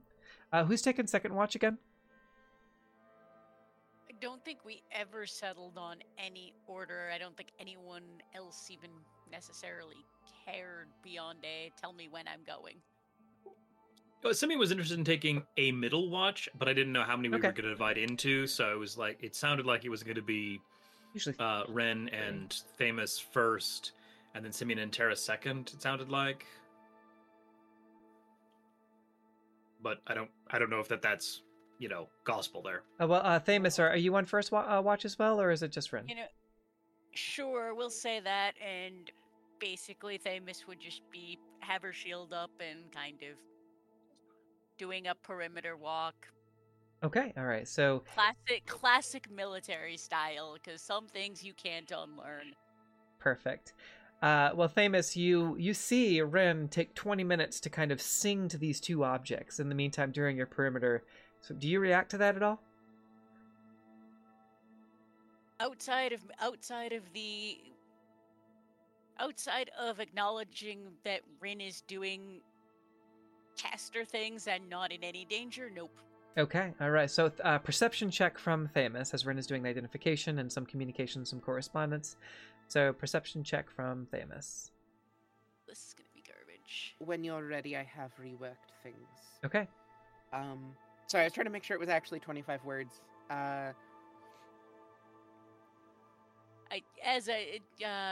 Perception of 7. What's your passive? Because it's going to default to your passive as you're on a perpetual watch for several hours. Passive is not much better. 11. 11. Okay. All right. So it's going to default to 11 because you're on a regular watch. Okay. But otherwise, you don't see anything. It seems to be very quiet.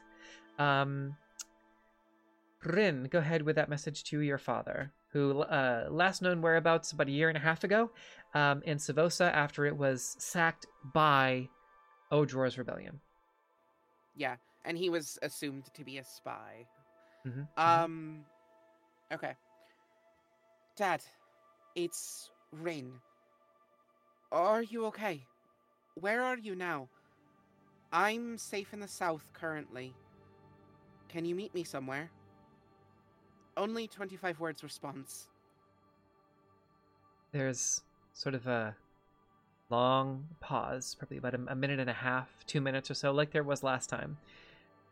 And then, having changed up the story again, having changed up personalities and cities and towns, you kind of hear a response, knowing that he was sort of recruited was very patriotic, was recruited as sort of someone who could double as a spy, and had been working with the local constabulary and with the Order of the Blazing Shield.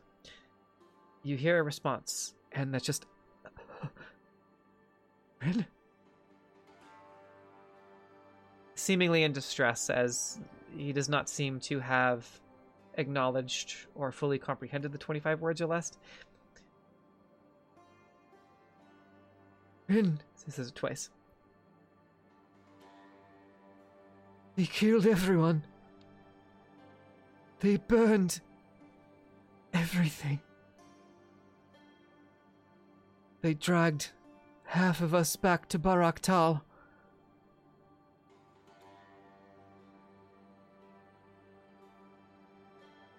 Tortured us. Killed the... And it cuts off.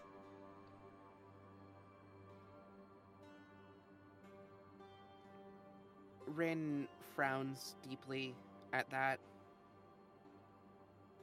And so Thamus would probably notice a new look for Rin. Anger. She looks angry at whatever she just heard. She sort of looks at the ground for a second with the frown, and then just shakes her head and continues with the next thing that she wanted to do. Give me just a sec.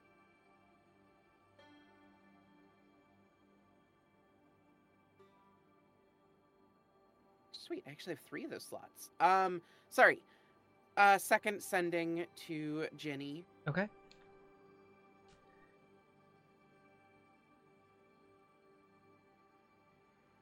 Ginny Fey, our favorite leader of the Rogues Guild of New Arcos. Just to double check on that, basically everything that happened, right? Like her personality is still the same and stuff? Yes. Yep. Okay. Hey, it's... Oh, sorry. No, I was going to say Tilberton and the Arcassian Ruins are kind of like a one-off that is, unique, so... Sure. Hey, it's Rin. Checking in to see how things are progressing after we left. Don't let anyone push you around. 25 words only for messages. Okay. kind of a very quick response. Oh yeah. Well, doesn't count as a word. The military's kind of throwing their weight around. But true to your word, they're repairing all the infrastructure. Construction projects underway.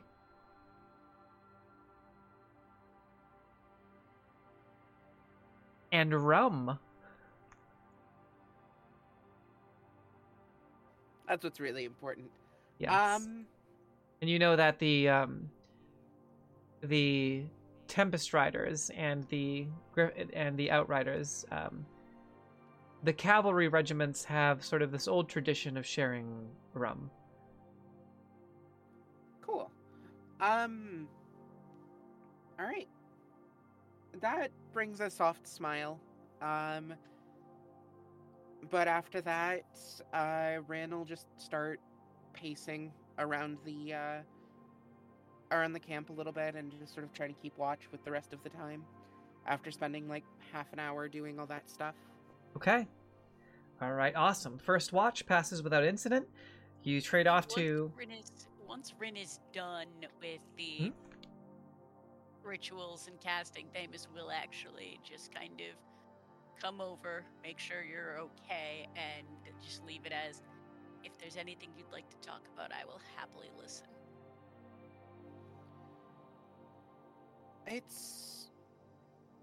I'm not sure how to talk about it yet.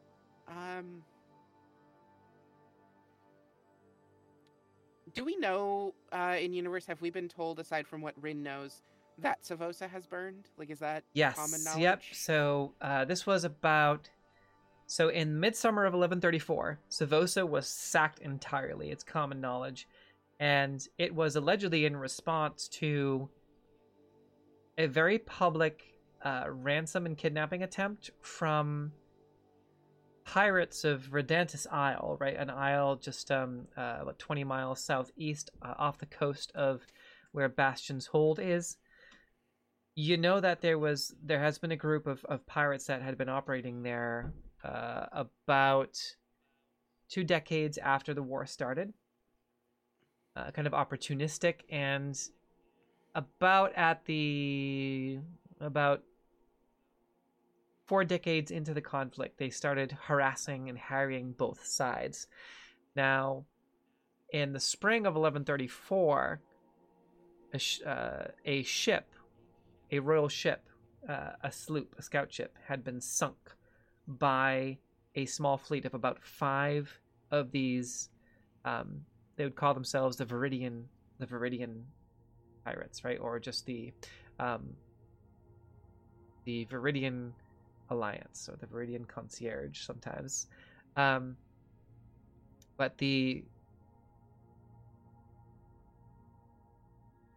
Viridian Alliance had sunk this royal sloop, sailed north by northwest along the western coast of Valtheria, where they then intercepted a ship off the coast of Baraktal, which is all Odror's territory, that was carrying his wife and his son, who was about 19 at the time, from Isildale to the western reaches of Baraktal, where there is a large harbor just on the western edge of the snow-covered forest there that connects to sort of the rear entrance of the mountain fortress. The pirates had boarded the ship, and in the process of this sort of botched ransom attempt, his wife and his son were killed. Now, he claims that this is a false flag operation, and has said that it was the crown that was behind it all along. And the rebels seem to have embraced this, and it's their new battle cry. Shortly thereafter, in midsummer, was when they unleashed, after sort of spending the past 3 decades building up their forces, it unleashed this new massive assault, this renewed assault, and swept like wildfire through the central region of Savosa, the Savosa region, sort of slaughtering everyone in their path. And the battle cry has been for Virith or for Magnus. And Odror claims he has proof that it is a false flag operation. But there's doubt on both sides, as even individuals, merchant mariners from Easildale, many people claimed and have seen and confirmed the validity. The pirates were chased off shortly thereafter. 2 of the ships making it back to Verdantis Isle, 3 of them being sunk by Odror's fleet in response. Okay. So, I don't recall if I've said this, but I'm originally from Savosa. And when it was raised, my father was taken because they believed he was a spy, and I managed to run. I've just found out that he is going through hell in Baraktal. And I'm not sure what to do with the information yet.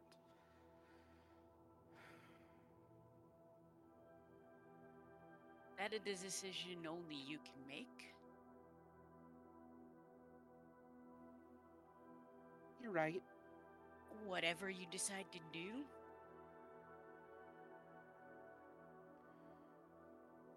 I'll have your back. I appreciate that. I think right now the only thing I can do is just keep doing what we're doing. Just stay with the group and keep serving the crown, as it were.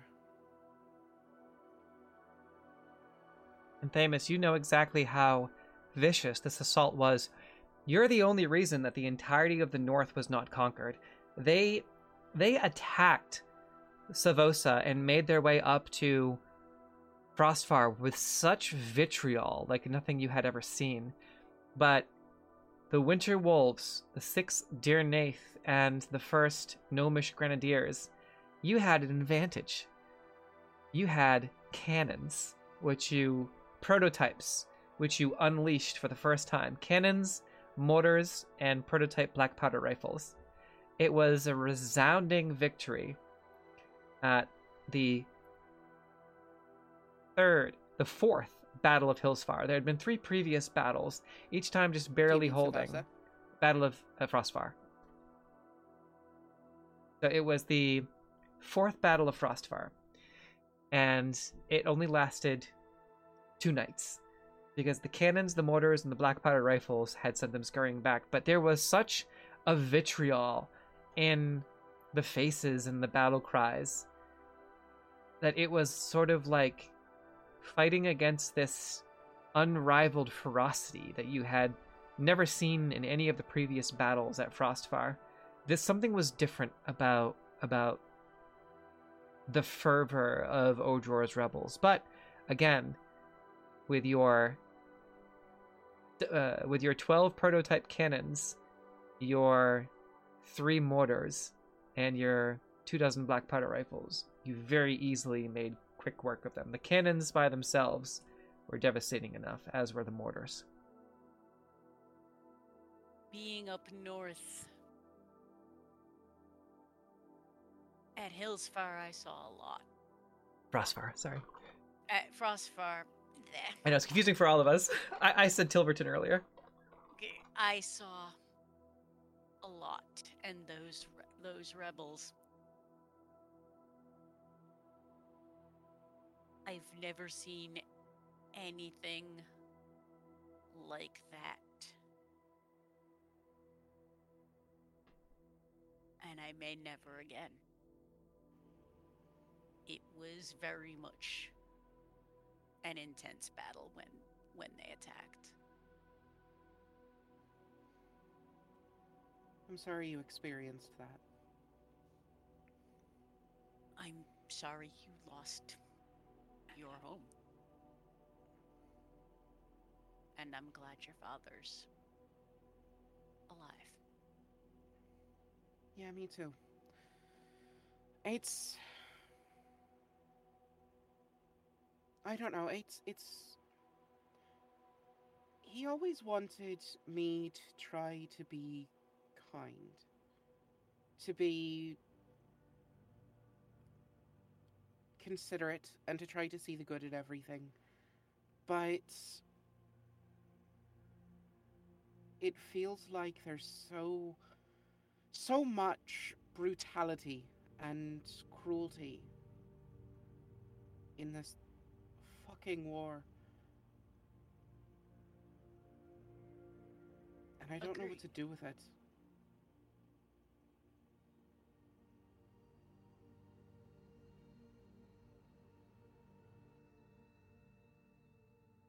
We put an end to the war. I guess that's what our purpose is, isn't it? I've made my peace with the brutality and subsequently just tried to minimize the devastation as best There's a I lot can. of irony. There's a lot of irony in that sentence. You've made peace with the brutality and the devastation. Sorry. Unintentional too. When I made a choice to join the military because that was the best of my options then. Little did I know then what I would do, what this war would turn into. I joined the Crown for safety. I'm barely of age.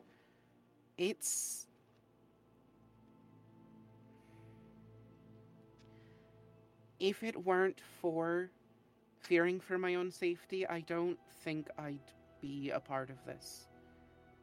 I think I'd have tried to stay home and help my father as much as I could, but that's it. I don't think I would be here if it weren't for the sacking of Savosa.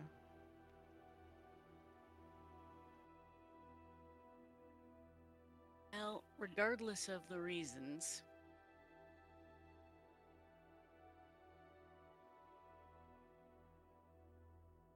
I can honestly say I'm proud to call you part of our team. There's this sort of soft smile. I appreciate that, and I'm proud to call each of you a friend and a partner in all of this.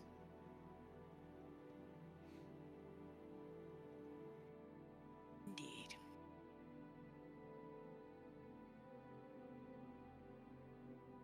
Okay. Shout out to Awesome. the Hamilton blanket. I'm sorry, that's not Yeah, related. no. But shout out to Husky's Agreed. Hamilton blanket. Yes. Oh wow, really? That's Agreed. amazing. Hey babe, Hamilton blanket. Sorry, my partner just walked in, and we're both Hamilton fans, so very cool. I was lucky enough to get to see it on stage a couple of weeks ago. Yeah, same. Did you go to Boston? Yes, We might have been at the same show. We'll have to talk after. Yeah. agreed. Okay. So, second watch. Who's taking second watch? I think Tara and Simeon.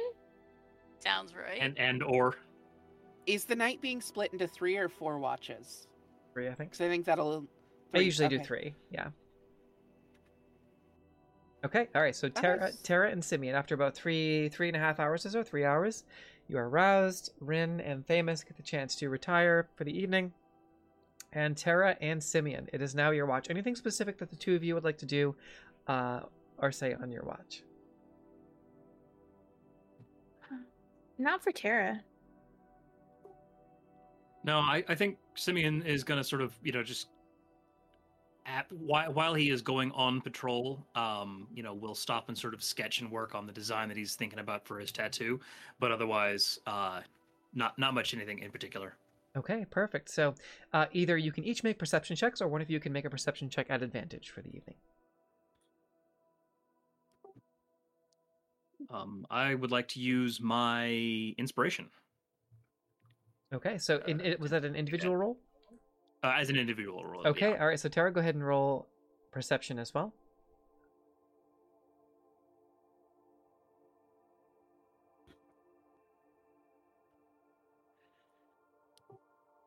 Hopefully Tara 11. sees it.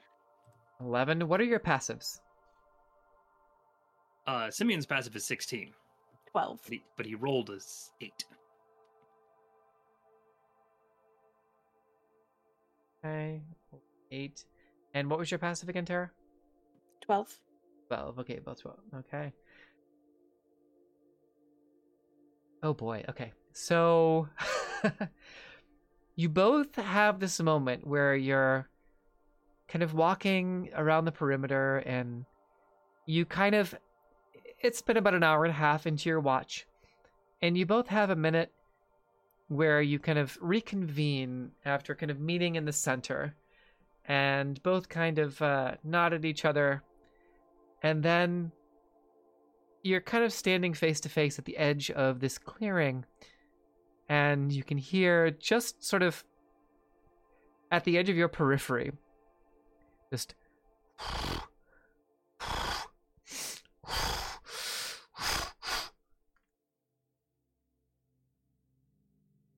kind of like this loud sort of breathing and sniffing.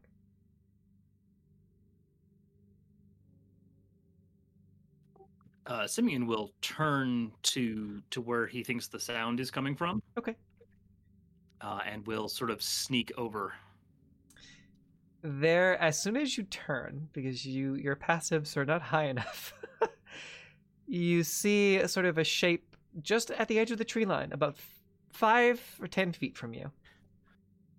And it rears up on its hind legs and just... And there is a very large brown grizzly bear that is just kind of at the edge of the forest. What are the rest of your passive perceptions? Jack squat. I think mine is 11. Let me double. Okay, yeah, Brenna's like 11. okay. I seem to remember that Simeon was the most perceptive of the entire crew with the 16. So Wow, I actually have a it's what's past 13. everybody else. Rin's is I'm 12. surprised. My apologies. Rin and Themis are both snoring, but Clem, you kind of, you hear something, and you kind of and like this kind of low rumbling.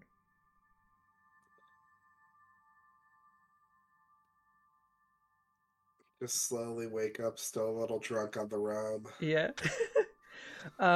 There is a very large grizzly bear on its hind legs, kind of growling and snarling at Tara and Simeon. Tara, Simeon, what do y'all do? Should I punch it?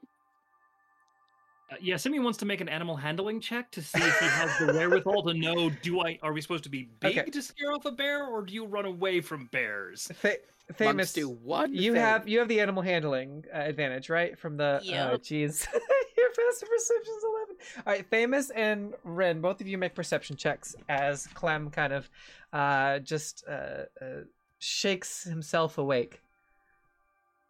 Just Well, it was a natural 4. It was a natural 4 on the dice. Okay. For a 36. Ren keeps snoring. And I Famous. rolled a 2. Ren and Famous just roll over. Face the other direction. Simeon, go ahead and make an animal handling check for me. This is from the other tarot card from a while ago. The Beast. It is... Ooh, okay. All right, 19. This is not yet a combat encounter. With a 19, dirty 19, which is a natural... What's your... Natural 19. Okay, that's pretty damn good. You're pretty confident that you've read several field manuals at some point that say you're supposed to make yourself big and aggressive when there are bears. Big and aggressive? I mean, I could be a shark. Yeah, Simeon says, big and aggressive, big and aggressive. Tara will immediately shapeshift into her big shark form. Okay, Tara just... Okay, and at this point, Thamus and Ren, you both wake up, and Tara lets out a shout, and the rock shark form, just kind of emerges, and you make yourself large, and you're standing eye to eye with this thing, and you just kind of... Right? Go ahead and make an intimidation check at advantage. Because A, you did the right thing, and B, you're very large. Lord, I with got a an natural O. 20! Oh, Hey! shit! Hey! Natural 20! Okay, so as you kind of just... how do you do this with style? Tell me how you... Like, what do? Do you slam your fists together? Do you stomp on the ground? Because this thing just... So Tara shifts, and she has that, like, rage-fueled adrenaline, and she kind of, like, as she's shifting, she kind of jumps up in front of it and lands and kind of slams her fists together and just kind of growls at it. Okay, all right. As you do the... and kind of growl at this thing, it just... and kind of turns its torso, drops back down on all fours, and just books it. Just runs the other direction, crashing through the forest. The other two of you wake up as you hear the crashing sound through the forest and hear Tara kind of like stomp and crack her fists together and roar. You both kind of wake yourselves up at this point, and you can hear the crashing. Do we still have to worry about her losing control? Is that a thing that can still happen with the like full shark form? What does it say in your notes? Every time I shift, I have to roll. I think it's a Constitution Yeah. saving. Okay. Do it. To fight off bloodlust. But because last time I succumbed to it, is it like once I succumb to it, am I like immune to it from now on, or is it still? Nah. No, I would say make a con. Yeah, just go ahead and make the con save. The DC is going to be Chaos. lower because you're not actually fighting something. It's just kind of intimidation. So the DC is going to be a little I lower. think Please be super low. I think as Rin comes to, she sort of scrabbles out of her bedroll and like slides back, sitting up. What'd it do? What was the roll? I went from a natural 20 to a natural 1. Oh. Hell yeah! I knew it. I knew I was too confident about us not spending resources. So that's a total of a 4. Tara, just as you... Hi, I do Simeon. have DM inspiration, so I can technically re-roll that unless you want the chaos. No, I'll just say in the process of doing that, like rather than have your roll initiative, you just kind of go, "Yeah!" and you turn and just punch Simeon square in the chest. Okay, so make an unarmed strike against Simeon's AC. Don't forget about that blessing of Inavar. And You I don't have to choose use when to that. use Yeah, that. yeah, you don't. I'm now not gonna use that. here's the question. Yes. How far away, like, for purposes of spellcasting and healing bullshit, how far away are we all from each other? I would say you're about 20 feet away from the edge That's of a the very clearing. good question. Because I rolled a Yep. 26. Simeon, okay. Simeon, do you have any way to avoid a 26 monk unarmed strike? If I would be dueling at this point in time, I could try using superiority die, but since my AC is 18, I know I can hit. Okay, so Tara just cracks Simeon right in the chest. Simeon kind of gets knocked off of his feet, just for flavor. You can get back up. Kind of just, kind of like the Hulk at the end of when the Hulk just kind of does the lateral punch in the GIF with type of thing. Go ahead and roll damage on the monk unarmed strike. I rolled max damage, so it's 9. Jesus. 9 damage. Now you can make another, because it wasn't a combat situation. You're just kind of in a bloodlust hype type of thing. You can make another con save at advantage this time. As she I punches rolled a Flame- natural 1 again, but I got a 12, so it's 15. Okay, all right. So you kind of have this moment where you're like about to square up and start hulking out, but at the last second, after you see Simeon kind of like, oh, kind of get knocked onto his backside and kind of start the process of getting back up as if to fight. You have a second where you have that clarity, but Simeon, do you respond? As you can see, there's a second there where you can see she's starting to back off just a little bit, like kind of trying to shake off whatever it is. Do you respond?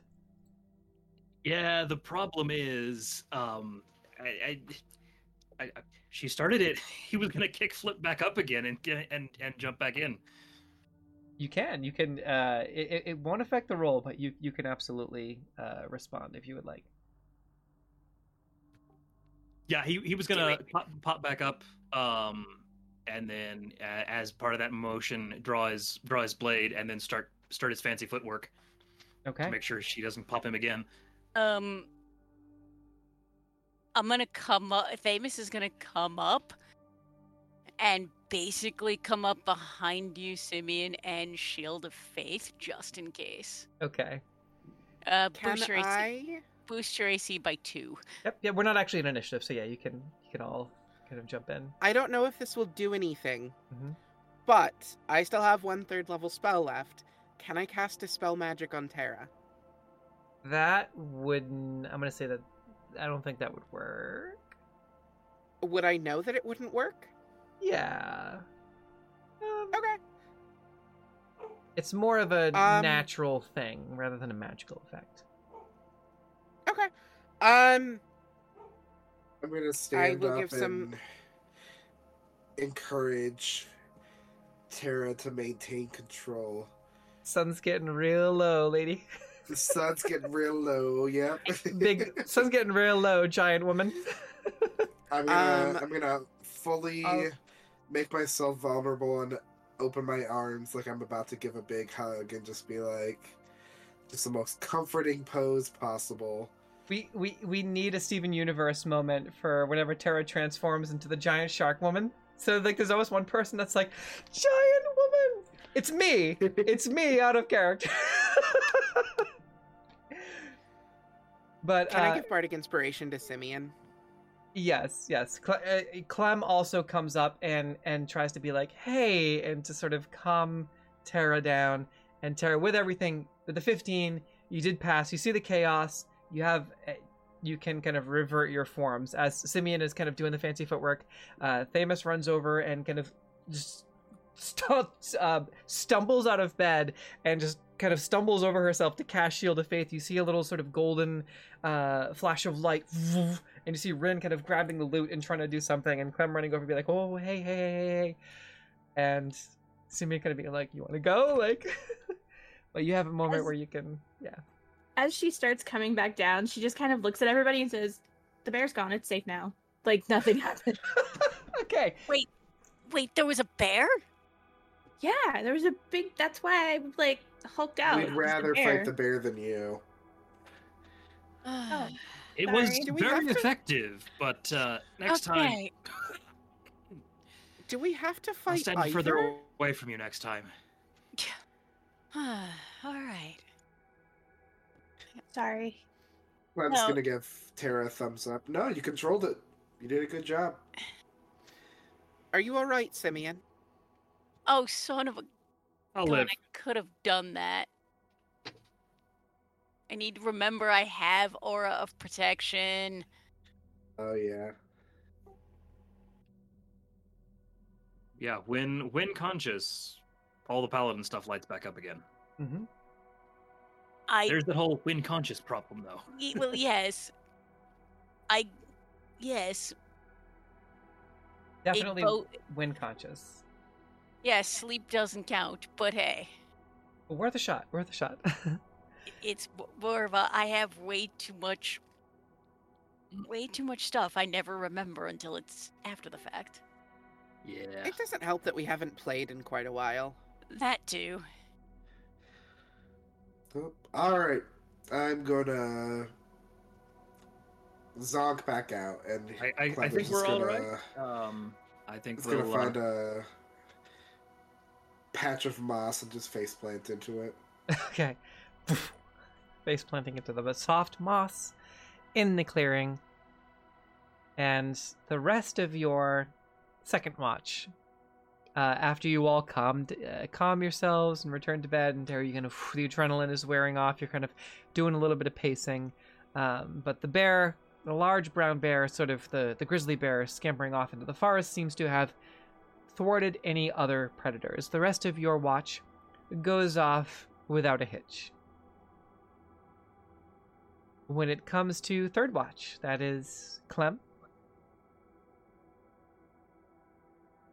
It's Clem, kind of Terra and Simeon. Just a couple hours before dawn, you wake up Clem for the final watch. And Clem, you kind of stand up and dust yourself off and prepare to take watch for the evening as Terra and Simeon retire to their bunks. Was there any last thing that Terra and Simeon wanted to do at the end of their watch? Just when Simeon goes over to wake Clem up, he's definitely light on his feet this time around. Not saying just once bitten, twice shy, right? Right. No, Tara's just gonna once watch is over, she's just gonna do yoga or something to calm herself back down. Perfect. All right. Terra doing the was it the serpent, the snake? Was that the archer back up or something like that? And then probably some dope monk shit, like one hand down and like using one hand to kind of sit crisscross applesauce with one hand kind of lifting her up off the ground. If you're a monk, you got to show off your acrobatics and your athletics a little bit. All right. So, Clem, as you kind of Tara does a little bit of yoga before retiring once again. And for the evening, go ahead and as you prepare your watch, go ahead and make a perception check and let me know if there's anything you wanted to do on your watch.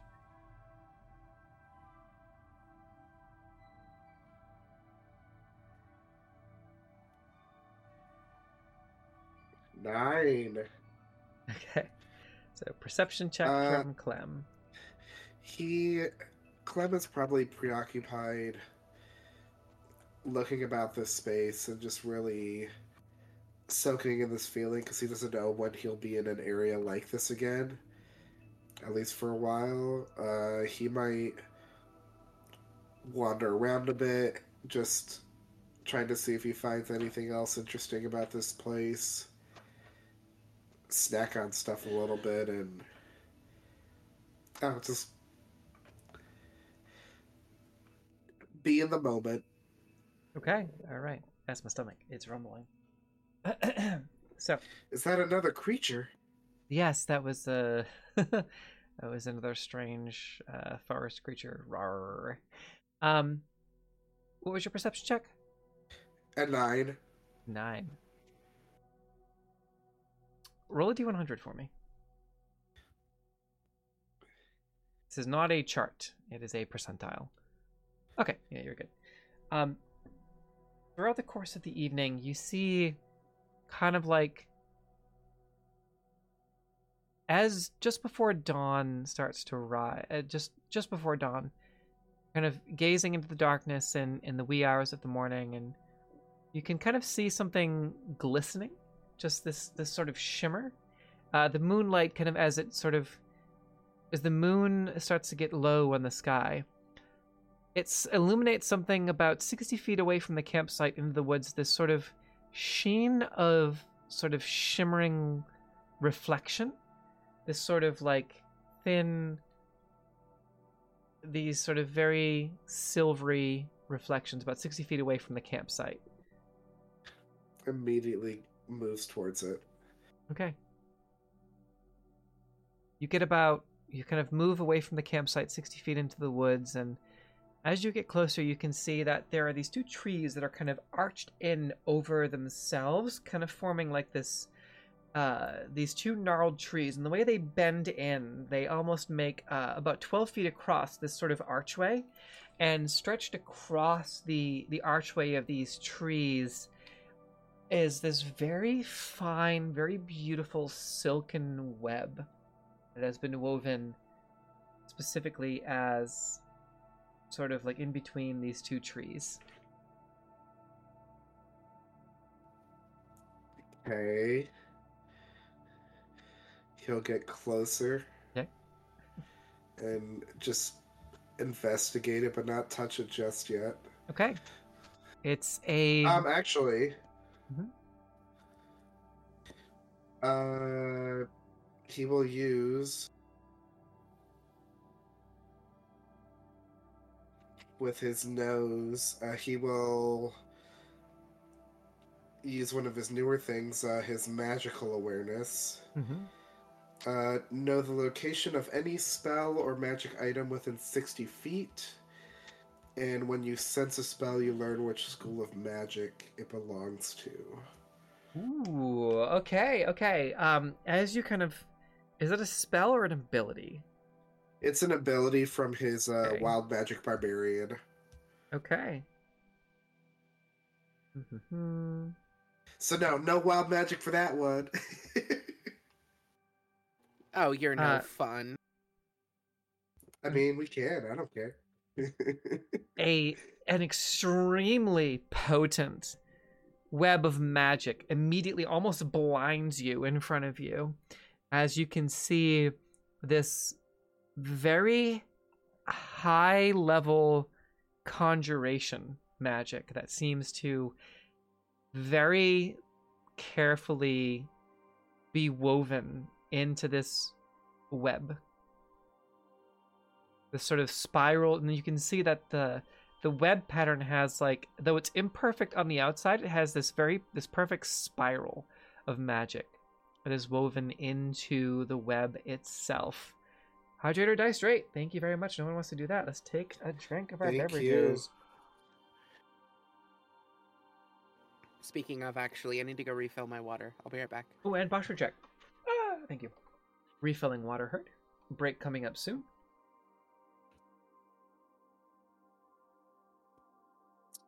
Conjuration magic with a almost perfect circle thing.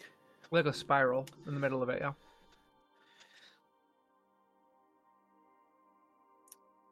He's going to take out one of his fingers and lightly touch one of the webs. Okay. As you do, your finger kind of like slowly starts to like almost meld into the web and disappears, does not come out the other side.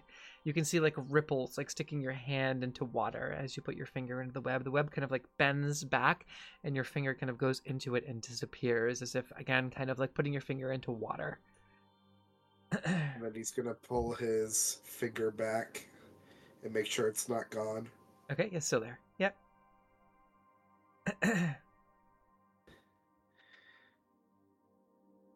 He's going to...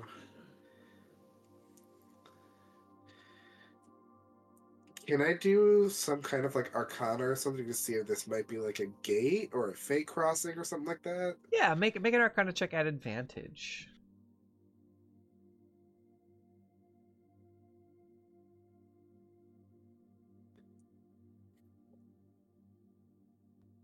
Stomach is really loud tonight. It's obnoxious. Oh, he's no wizard. Oh, damn, I'm not even rolling my dice. Why am I using Roll20? Anyway. Roll20 failing me. So well so far. Because of your backstory, you have a feeling that this is fey magic of some kind. You at the very least know that. However, it has the structure of a gate. But knowing Fey, being from the Fey realm, you also know that it is very common for a Fey gate to not actually be a Fey gate and to actually be something else. And with your role of, it's early in the morning, dawn is it's just, maybe 20 minutes away from dawn, and there's that little bit in the back of your mind that you know it's Fey, but you're like, this might actually be a dangerous trap that might cut my body in half or something, or that might send me into the realm of an archfey that I'm not comfortable or familiar with. A little seed this of doubt could send me anywhere. Yes, exactly. It could send you anywhere, the nature of which eludes you. You have had interactions with You obviously very important interactions with arachnid fey creatures, but with that 6, you've also known other fey creatures to mimic the signatures of others, and having this be sort of like first contact, that little seed of doubt is like, you actually know of a circumstance where another fey creature specifically mimicked the signature of another. You have an example of this, and caused another fey creature to be sort of trapped for several centuries, right, in this other portal. I don't know why my stomach is growling so much. Clem is going to... Could it be because you're hungry? Oh, I ate earlier. Clem is going to grin mischievously, thinking that if this is someone playing a prank, he's going to play a prank back on them. And he is going to make sure his other party members aren't awake to see this. And he's going to piss through the portal. Okay, yep, you are the only one awake, and you do exactly that, and kind of give yourself a good old-fashioned laugh on the way as you do it. And yeah, once he's done with that, he's just gonna walk away and hope that nobody knows who it was that did that, and he's just gonna continue his watch. Somebody on the other side of the portal just had their worst day. I can't wait to revisit that. That's gonna be No! freaking hilarious.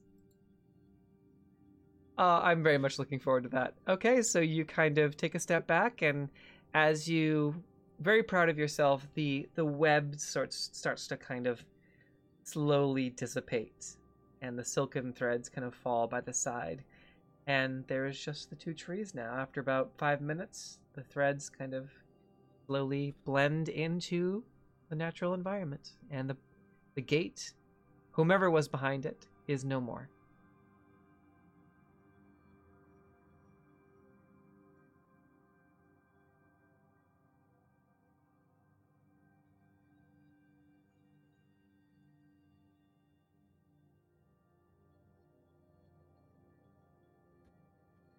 All right, well, at that rate, I guess he'll just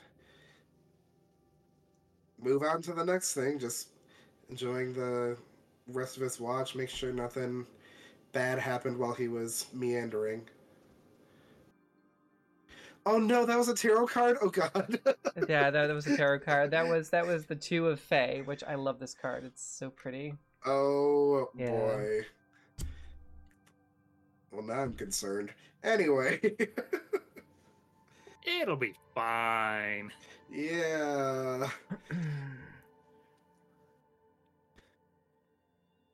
And you also... Yeah, he'll just go about and make sure nothing else happens. And you also have a wild card. So the Wild Oracle, I'm going to set that aside. That's from earlier.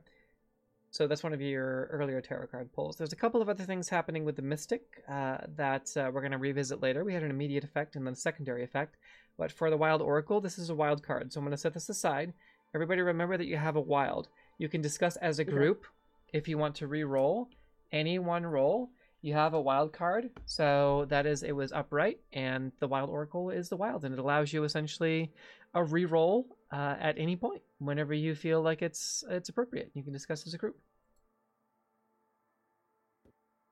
And at that, as sunlight kind of rises up through the trees, and after a very eventful, very interesting night, full of a lot of interesting stories for many of you, sunlight breaks through the trees, and you all gain the benefits of a long rest, sleeping in with an incident, sleeping in a little bit longer, a little bit later, probably a little bit after 8:30 in the morning, early spring. It was a little chilly at night, but you're all able to collect your belongings, pack up, take down the camp, and proceed on your way for a very interesting day 2 of your journey as you progress back onto the Deadlands Road and head north towards your destination.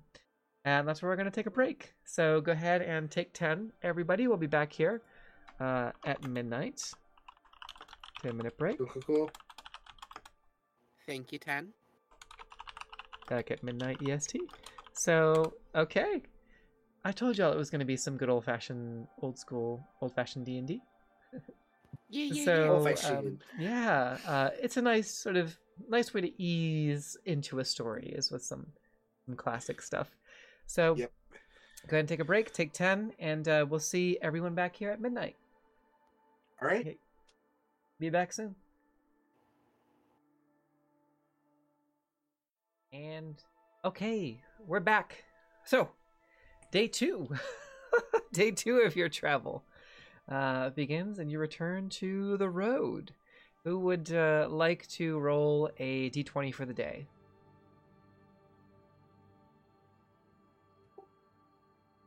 I did it last time, so I encourage someone else to do it. Rollies. I got this Rollies one. to see who does it. Oh, you got it. Go. Okay, all right, Ange, go ahead. 9. Okay, all right. 9 kobold bandits assault us. I think we'd make short work of Cobalt Bandits. The morning Unintended? sun. They already are. The morning sun is quickly covered by gray skies, and by mid-afternoon, a light drizzle starts to fall. Right around 2 o'clock in the afternoon, there's a distant rumble of thunder, and the rain begins to fall heavy.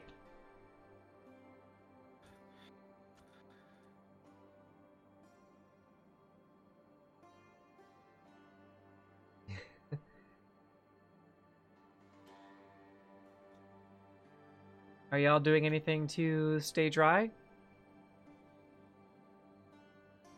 Just prestidigering every so often. Okay, all right. Simeon will just flip his cloak on and pop the hood up. Okay.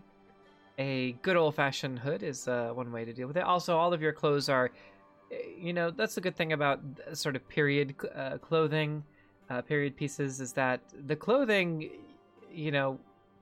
in that time period was very, very well made. Sort of mass-produced clothes like we have today isn't really a thing. So anything that you have on your person as far as clothing is probably going to be very well made.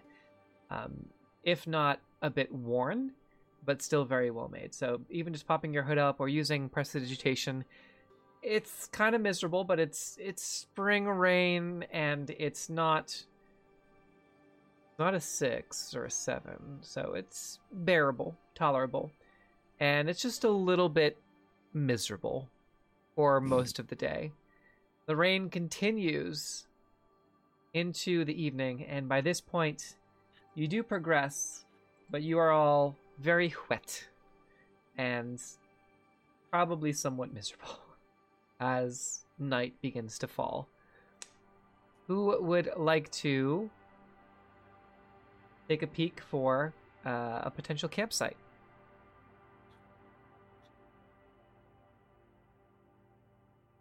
I will once again provide bardic inspiration to whomever is doing that. Okay. That's survival, right? Oh, hang on, let me turn you back down. That is survival. Yep. That is I can- not my I thing. can do that.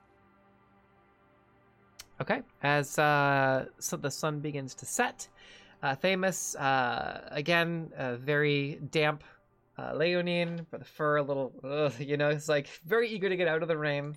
So go ahead and make that survival check, please. 16. Okay. You all also right. have a d8 you can roll if you would like. And ooh. Might as well, no reason not to.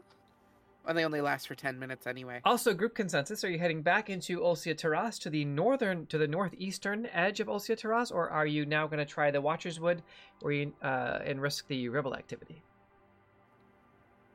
I still say we just follow the Deadlands Road. With the bardic inspiration, it's a 20. Okay, all right. Before we decide on a campsite specifically, let's go back to group consensus on into the edges of the Olcia Terras forest or into the Watcher's Wood, or just on the side of the road for a campsite. I figured we could just let it roll from last time into Elsator us.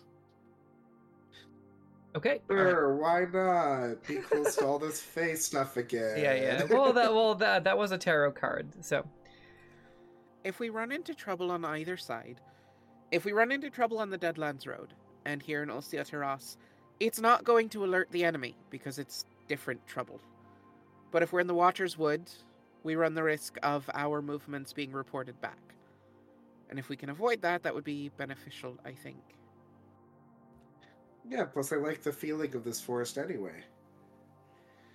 So, Themis, you kind of hone in on this really large tree that kind of catches your eye from the road, and you kind of start to make a beeline for this really old, gnarled tree. It's about 100 feet or so off the road.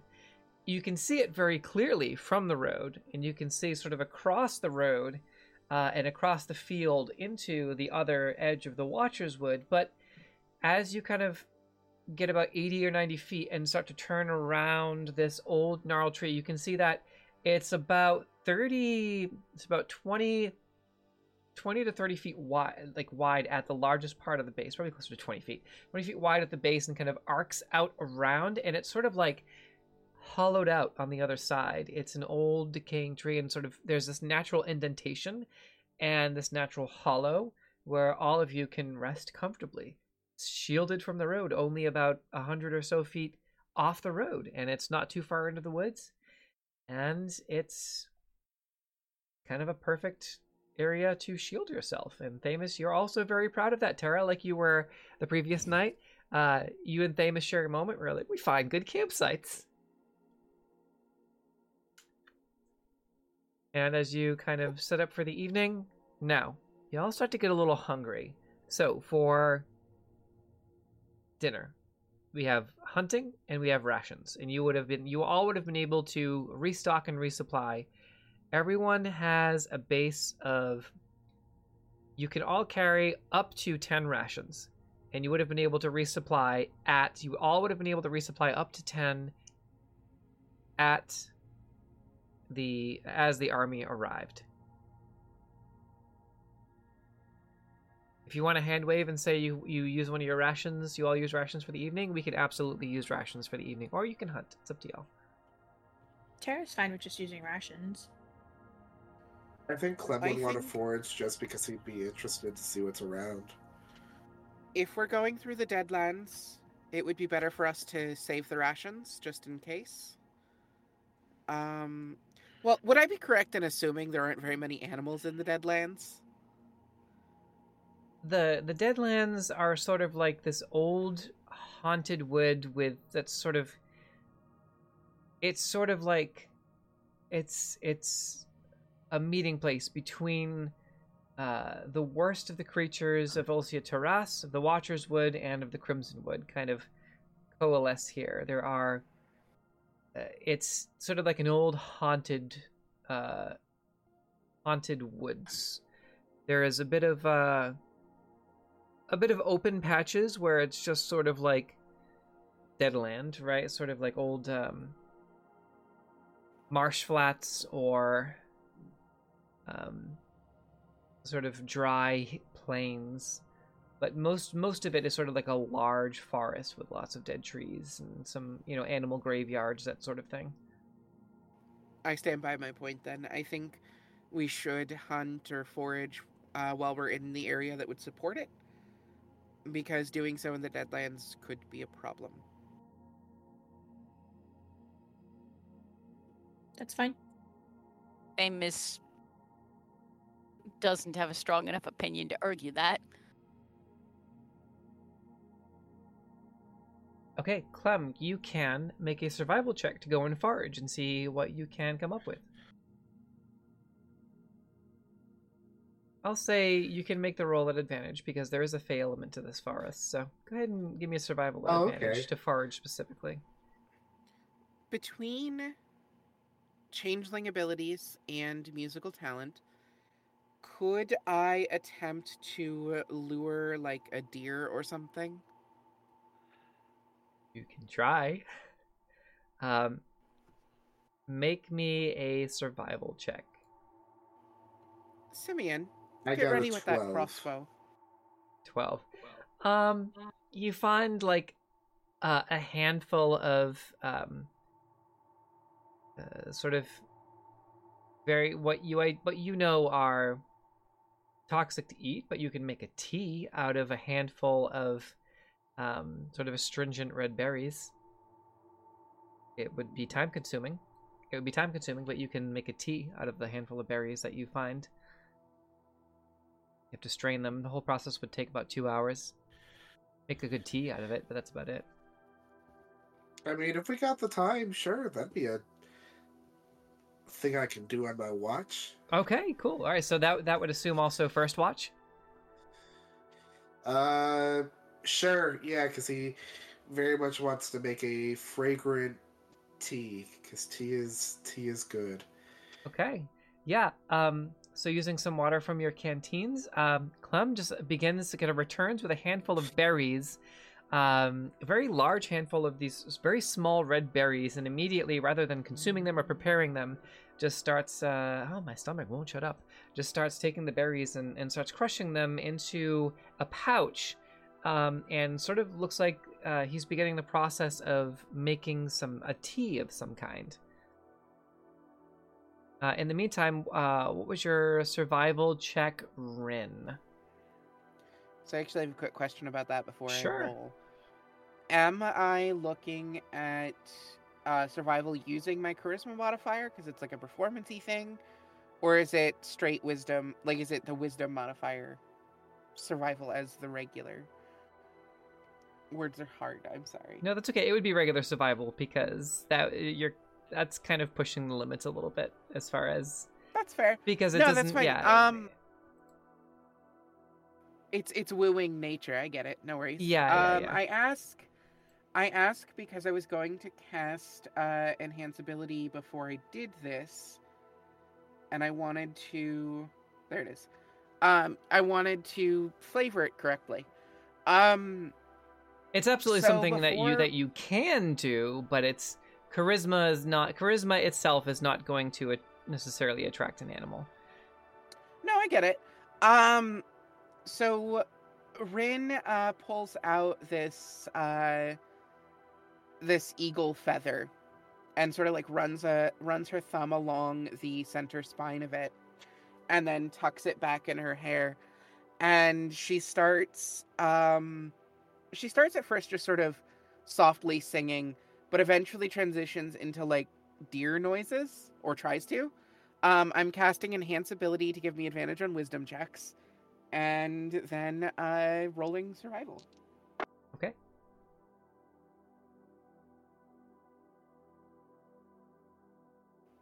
All right, so it's a total of 18. Okay. As you who has the longbow?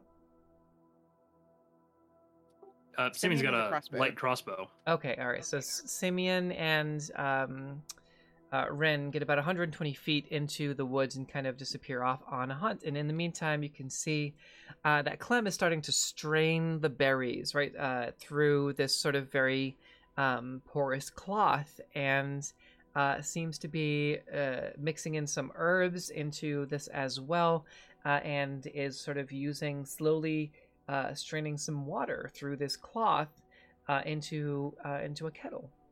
And it's a long process. It looks like, again, it should probably take about 2 hours. Those who stay up might be in for a treat. And you all have a little sugar that you can add to as part of like your field kits, right? So you can put some sugar in there and make it real sweet. But as you're kind of making this tea, you do see, roll a d6 for me, Rin, to see what you attract. I know you said deer, but there's a few things in here. So roll a d6 for me. That's a 5. A 5. Yeah, it's sort of like a medium size female deer kind of starts to slowly kind of come towards the sound of your not a buck, or something that you can really make jerky out of. It would probably be like a one and done to feed everybody type of thing. But yeah, a deer comes kind of slowly and curiously out of the woods. With a 5 or a 6, it would be a deer based on the, and then 6 would be a buck, and a 5 would be just a regular old normal sized deer. So you can I see getcha. one kind of, yes, kind of slowly coming towards the sound of the lute. Simeon, if you would like to let fly the arrow and see if you can make some venison. Let's see if we get dinner. 13. It's likely, but I'm going to look it up. Here. 5. Here. 13 just hits, and as the deer kind of lets out this groan, and the arrow strikes true. Go ahead and roll damage. 6 damage. That'll do it. Okay. And the deer kind of stumbles forward and then falls onto the ground. You've successfully hunted a deer on your second night in the wilds. Nice. Anybody know how to cook this thing? Does any... Go ahead, Thamus. I could justify with the soldier background. I probably could do some basic, not necessarily like 5-star quality stuff, but edible enough where we could have dinner. Absolutely. Is anyone proficient in chef's tools, cooking utensils, mess kit, anything like that?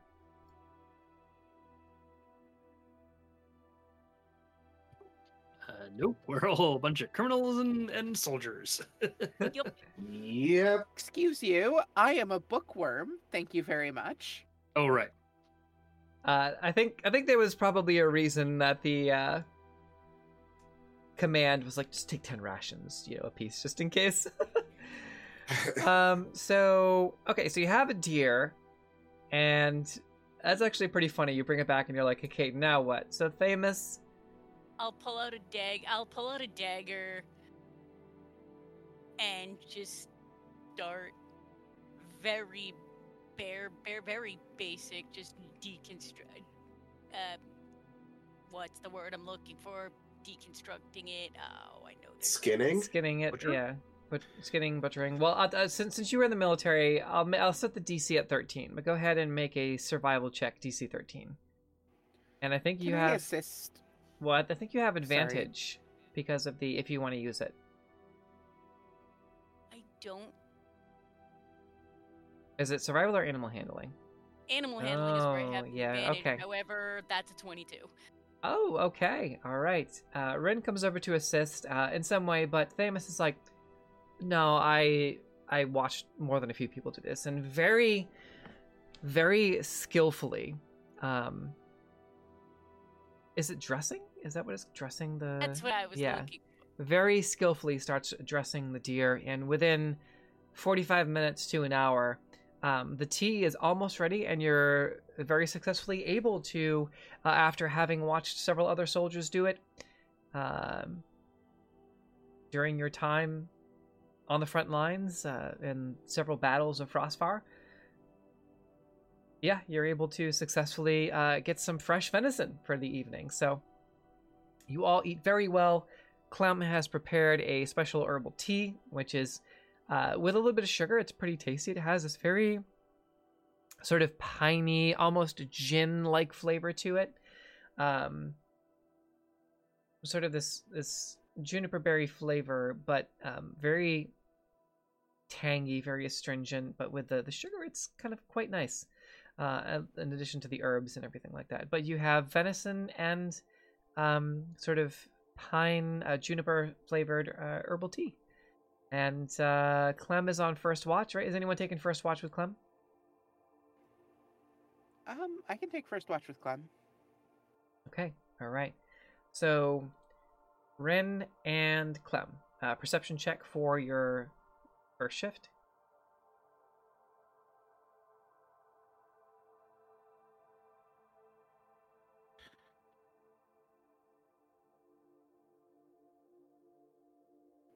That is a Clem total is of 7.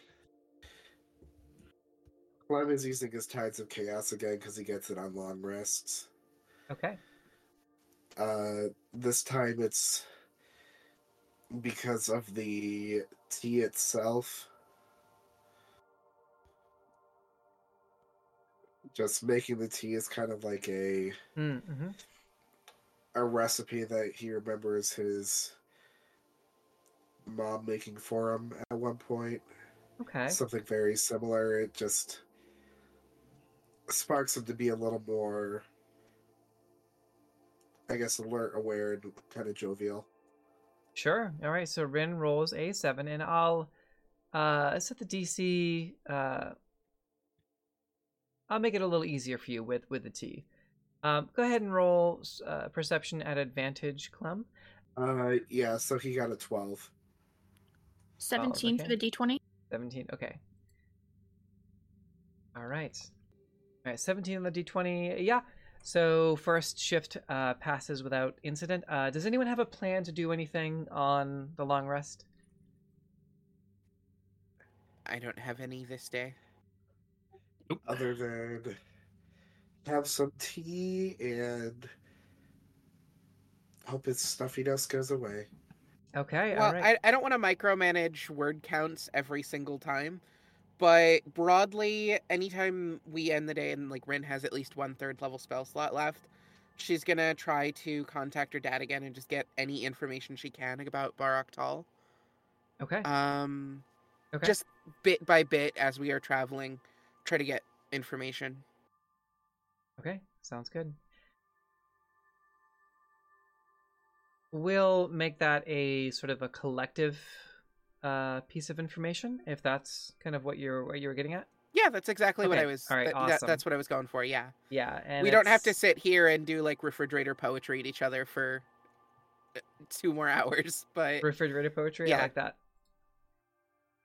Okay, so first watch passes without incident, and with your roll of 17, who's taking second watch? I will. Okay, I'll take it. I'll Thamus- take the second watch with Thamus. Okay, and Terra for third watch. Okay, all right. So perception checks from all three of you.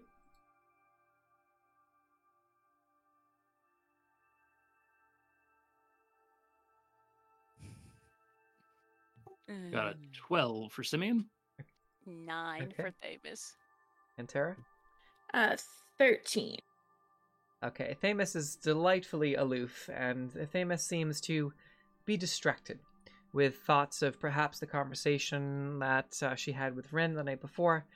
Other than Thamus being a little bit aloof for the night's watch, the rest of the evening passes without incident, and you're able to return for day 3 of travel. So you were fairly confident that no predators or nothing untoward was sort of seeking to pursue you or encroached on the camp. Thamus, you kind of caught yourself daydreaming a little bit or moon dreaming at the edge of the perimeter a couple of times, but beyond that, it's a relatively uneventful evening. The venison is delightful. It's perfectly seasoned. The tea gives you all an excellent night's sleep. Nothing seems to plague or invade your dreams otherwise, and you wake up to a brand new day. So, as you get back on the road for day 3, we're going to go ahead and move sort of one up a little bit closer to the Deadlands Road as you proceed onward. I'll move your tokens a little closer. Day 3, moving up the road, leaving Osu Terrace behind you, traversing along the western edge of the Watcher's Wood. Could I have someone roll the d20 for the day, please? I can hop on that. Simeon! Yeah, do it.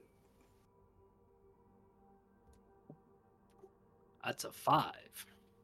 Okay. Sammy, can you roll a d100 for me? I can roll you a D00. it's a D100 worth of flumps that descend from the sky. 6. What a shame you weren't going for a divine intervention. Yeah, no kidding. Unless I was, and I just didn't know about it. We have to fight a god. It's No, Lorik. that's the He's come back for more apples. Okay, roll again. No, that actually doesn't the exist in Heavens this area. Fire. Ha! The Heavens Fire game is the one that's going to be fighting a god eventually. How about an 83?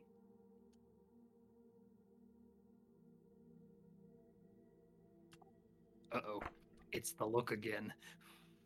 I'm sure it's fine. Interesting. Okay. All right. We've had 2 easy days so far. We're about due for a problem.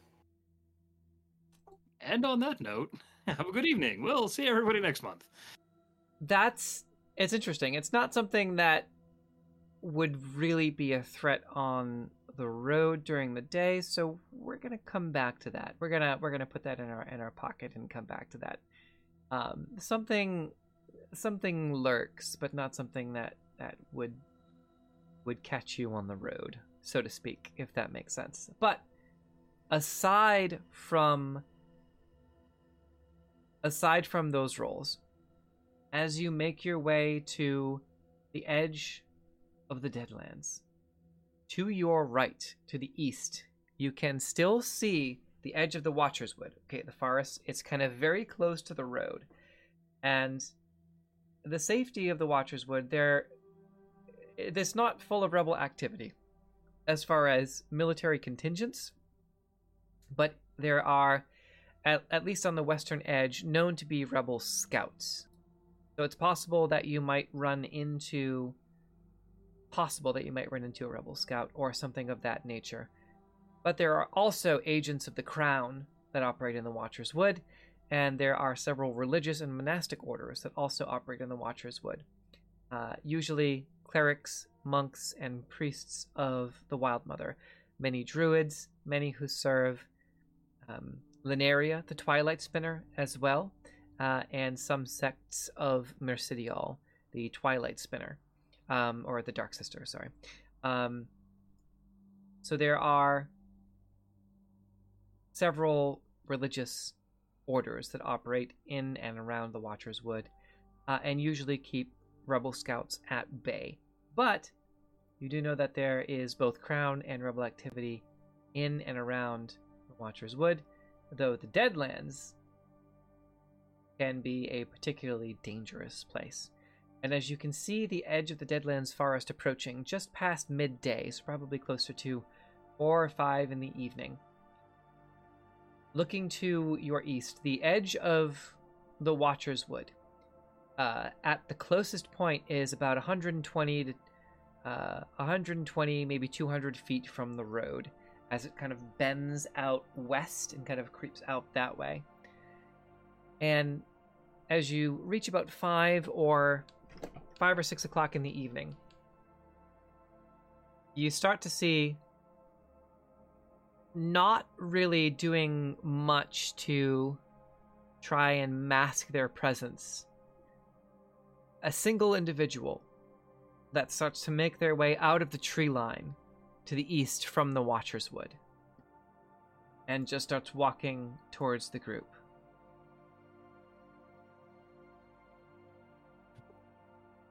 Are they wearing anything or showing anything that would indicate who they might be affiliated with, or? So they're wearing sort of all black leathers with maybe some dark greens. They appear to be a half elf with sort of raven hair, and they have a bit of a limp, like a from a wound, and they kind of hold up their arm as if to kind of flag you down.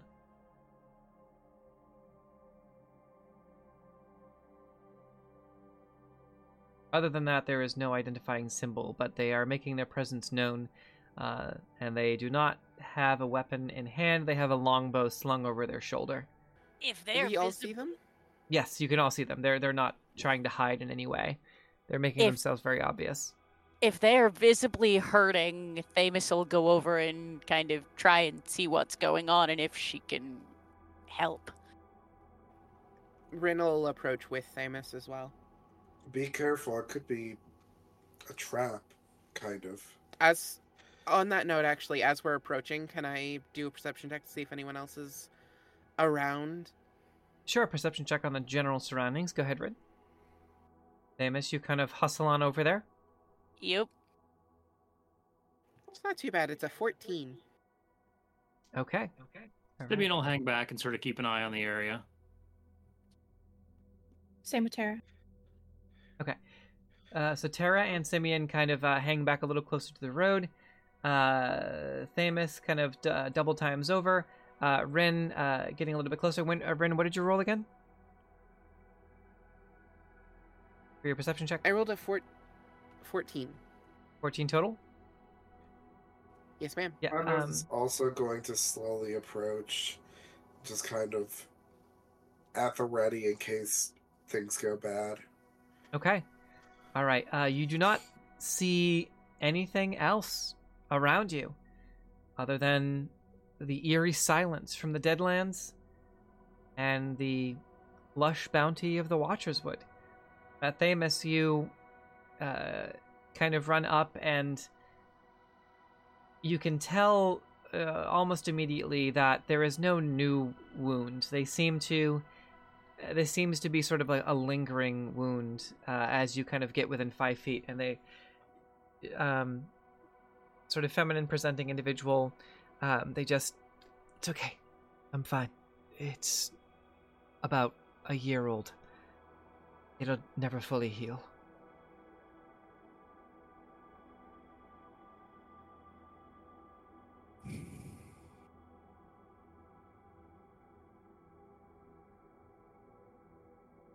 What happened? As Who you are What you? brings you here?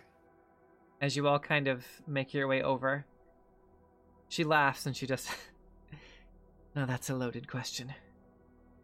You're Stormwatch, right? It depends on who you are. Thamus just kind of just gives a doesn't respond and just instead repeats, "What happened? What brings you here?" She says, Crash. Which you all know is the military code, which is the identifier like Flash Thunder. It's Crash Thunder. And the callback is Thunder. Thamus, you immediately know that. Mhm. Yeah, more than the other four might have to double check as they're recently new, but you know exactly what she is saying. So she says, Crash, at which the appropriate response is Thunder. Okay. Respond. Okay, and she just... So you are the Stormwatch. Good. And she kind of starts to rummage with one hand in her pouch, just kind of like rummaging through.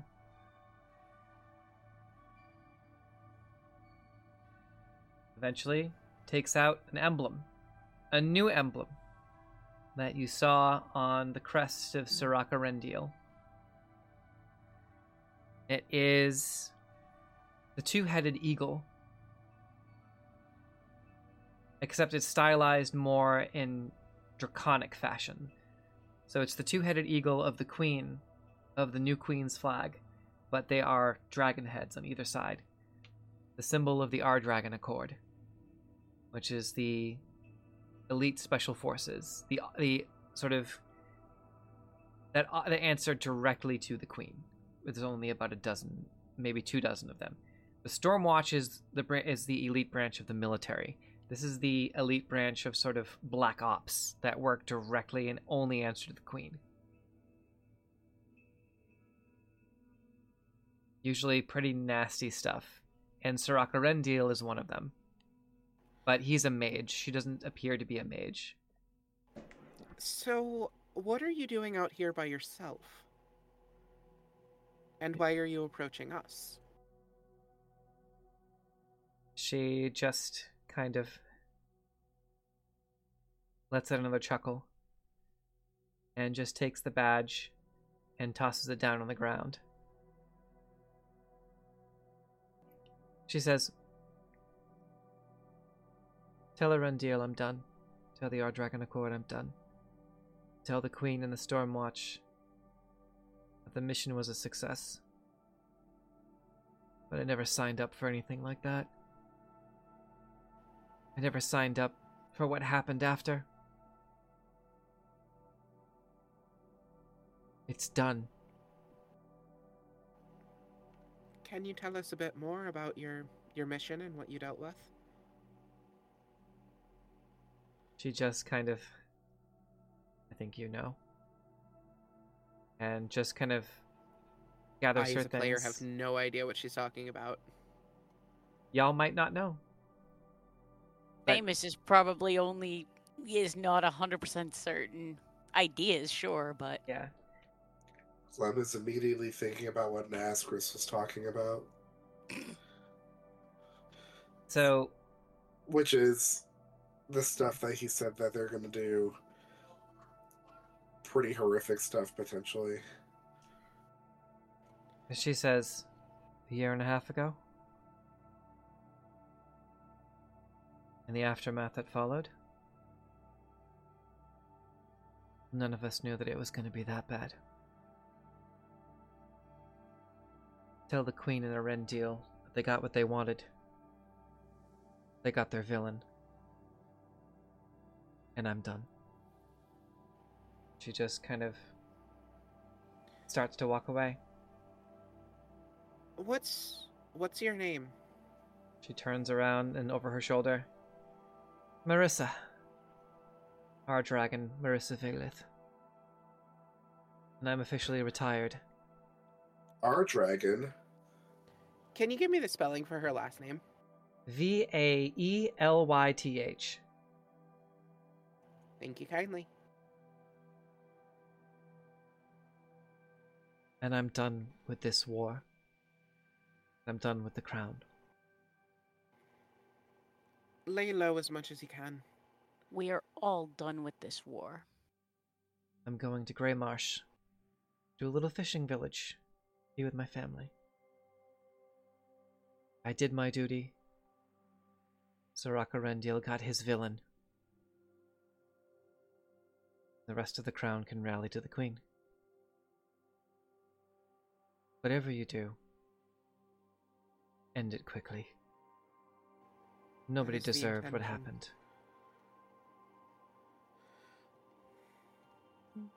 And she looks over at Thamus. You got anything for, like, long-term scarring? Would lay on hands work for that? I would say roll a D100. I would say roll a D100. Do you have any maps of the area or any information that we should know about this path, particularly to the Crimson Wood? Just take that badge with you. Use it to identify yourselves. If you run into our cousins in the Crimson Wood. Even before we completed our mission, the war was still growing raw on both sides. She kind of leans in. Folks of Easildale have a particular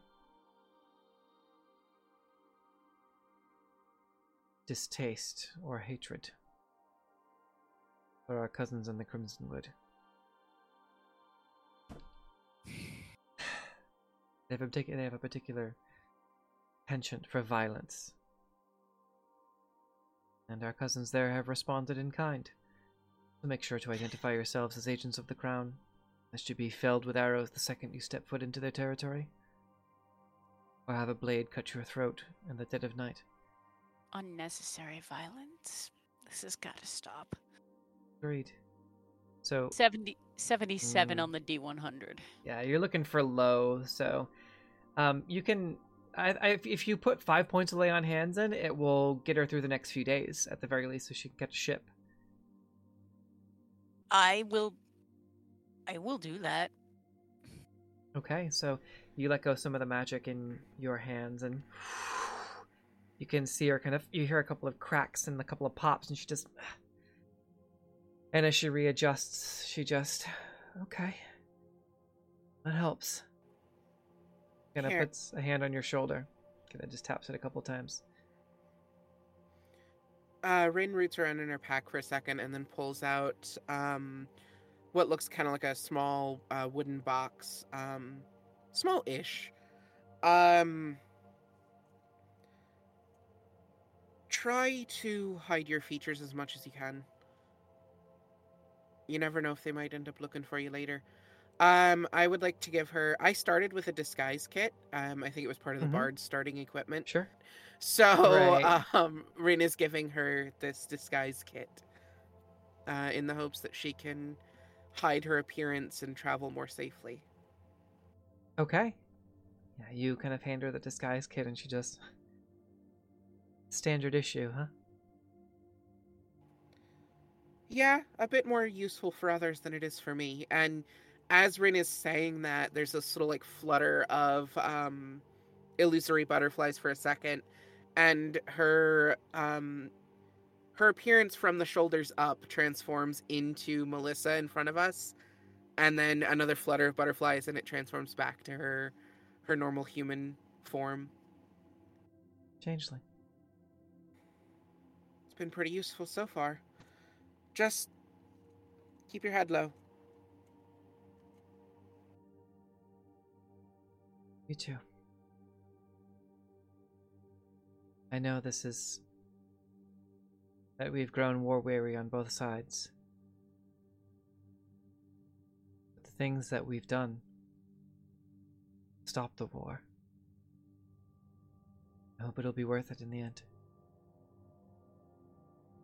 So long as we end the war, in the end, all of our actions, all of our sacrifices will have been worth it. I think the world that we build after the war is what's going to determine its worth. One last might and majesty for the road, huh? Might and majesty. Might and majesty. Rin says with like a touch of sarcasm. Might indeed. Might and majesty indeed. Famous, just very dry. Might for sure. Majesty? I guess we'll see. She just kind of... I'm looking forward to fishing. And just as she kind of adjusts to the healing and kind of makes her way back towards the road, she turns and gives you all one last salute. Night begins to fall, and you prepare to set up camp as she fades into the distance. And that's where we're going to end the session for tonight. You prepare to make your way into the Deadlands. Ending a little early, fully intend to tell her superior that she is dead, that we found her corpse. Fair enough. I'm here for that. So I know some of y'all are not feeling well. My stomach is very angry at me because I had jalapenos before a stream, which I will never do again. So let's go around the table and just tell everyone in Internet Cyberville what we have going on and what projects we're working on and where the people of the internet can find you. We're going to work in reverse order this time. So we'll start with Jeff.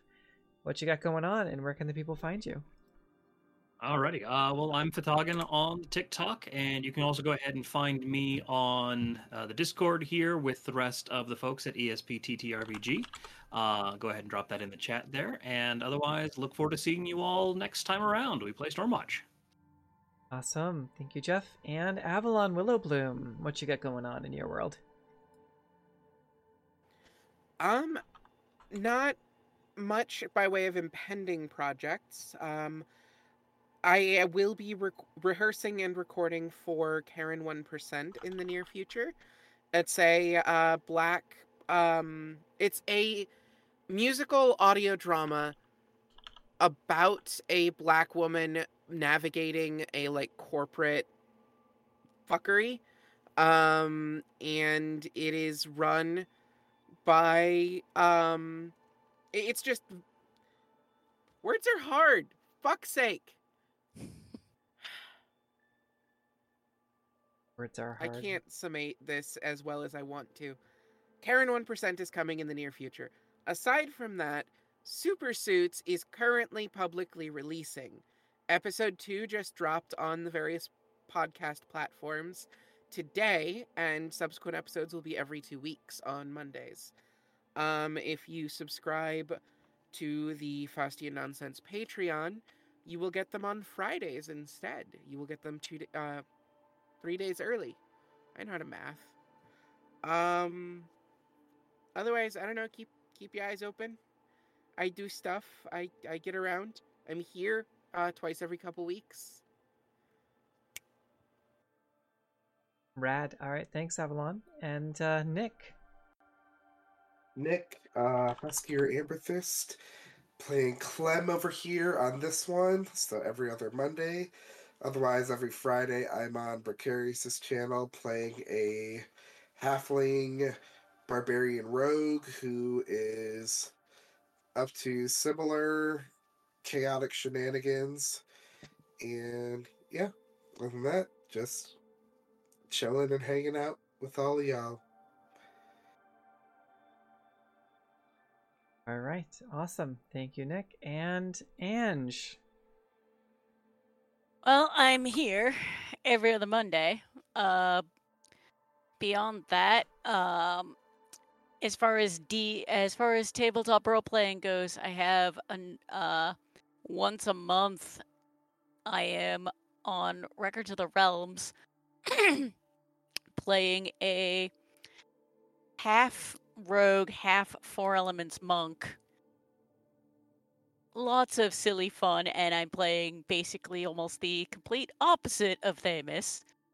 And then I have my anime podcast every Sunday over at Animazing Radio. So if you like anime, check that out. Awesome. Thanks, Ange. And I'm looking forward to podcasting with you in the future. I know we got something in the works. So. Yes, definitely. All right. And Isabeth, I know you're very busy, so you have a my long gosh, list. Take it away. Yes. My schedule has exploded. I'm here every other Monday for Stormwatch. Every Sunday I am at Master of Rem for Light Clockwork. You can find me anywhere you listen to podcasts. If you look for the Alternia Archives, right now they are releasing our Power Rangers podcast, actual play, 1 episode a week. I have a couple other podcasts that I'm currently recording that will be released throughout the coming year. Tomorrow, during the day, I will be at Master of Rem for the Subversion Kickstarter from Fragging Unicorns. I will be doing the launch day stream for that. I will also be on Lucas G Variety in the afternoon or in the evening for another Power Ranger stream.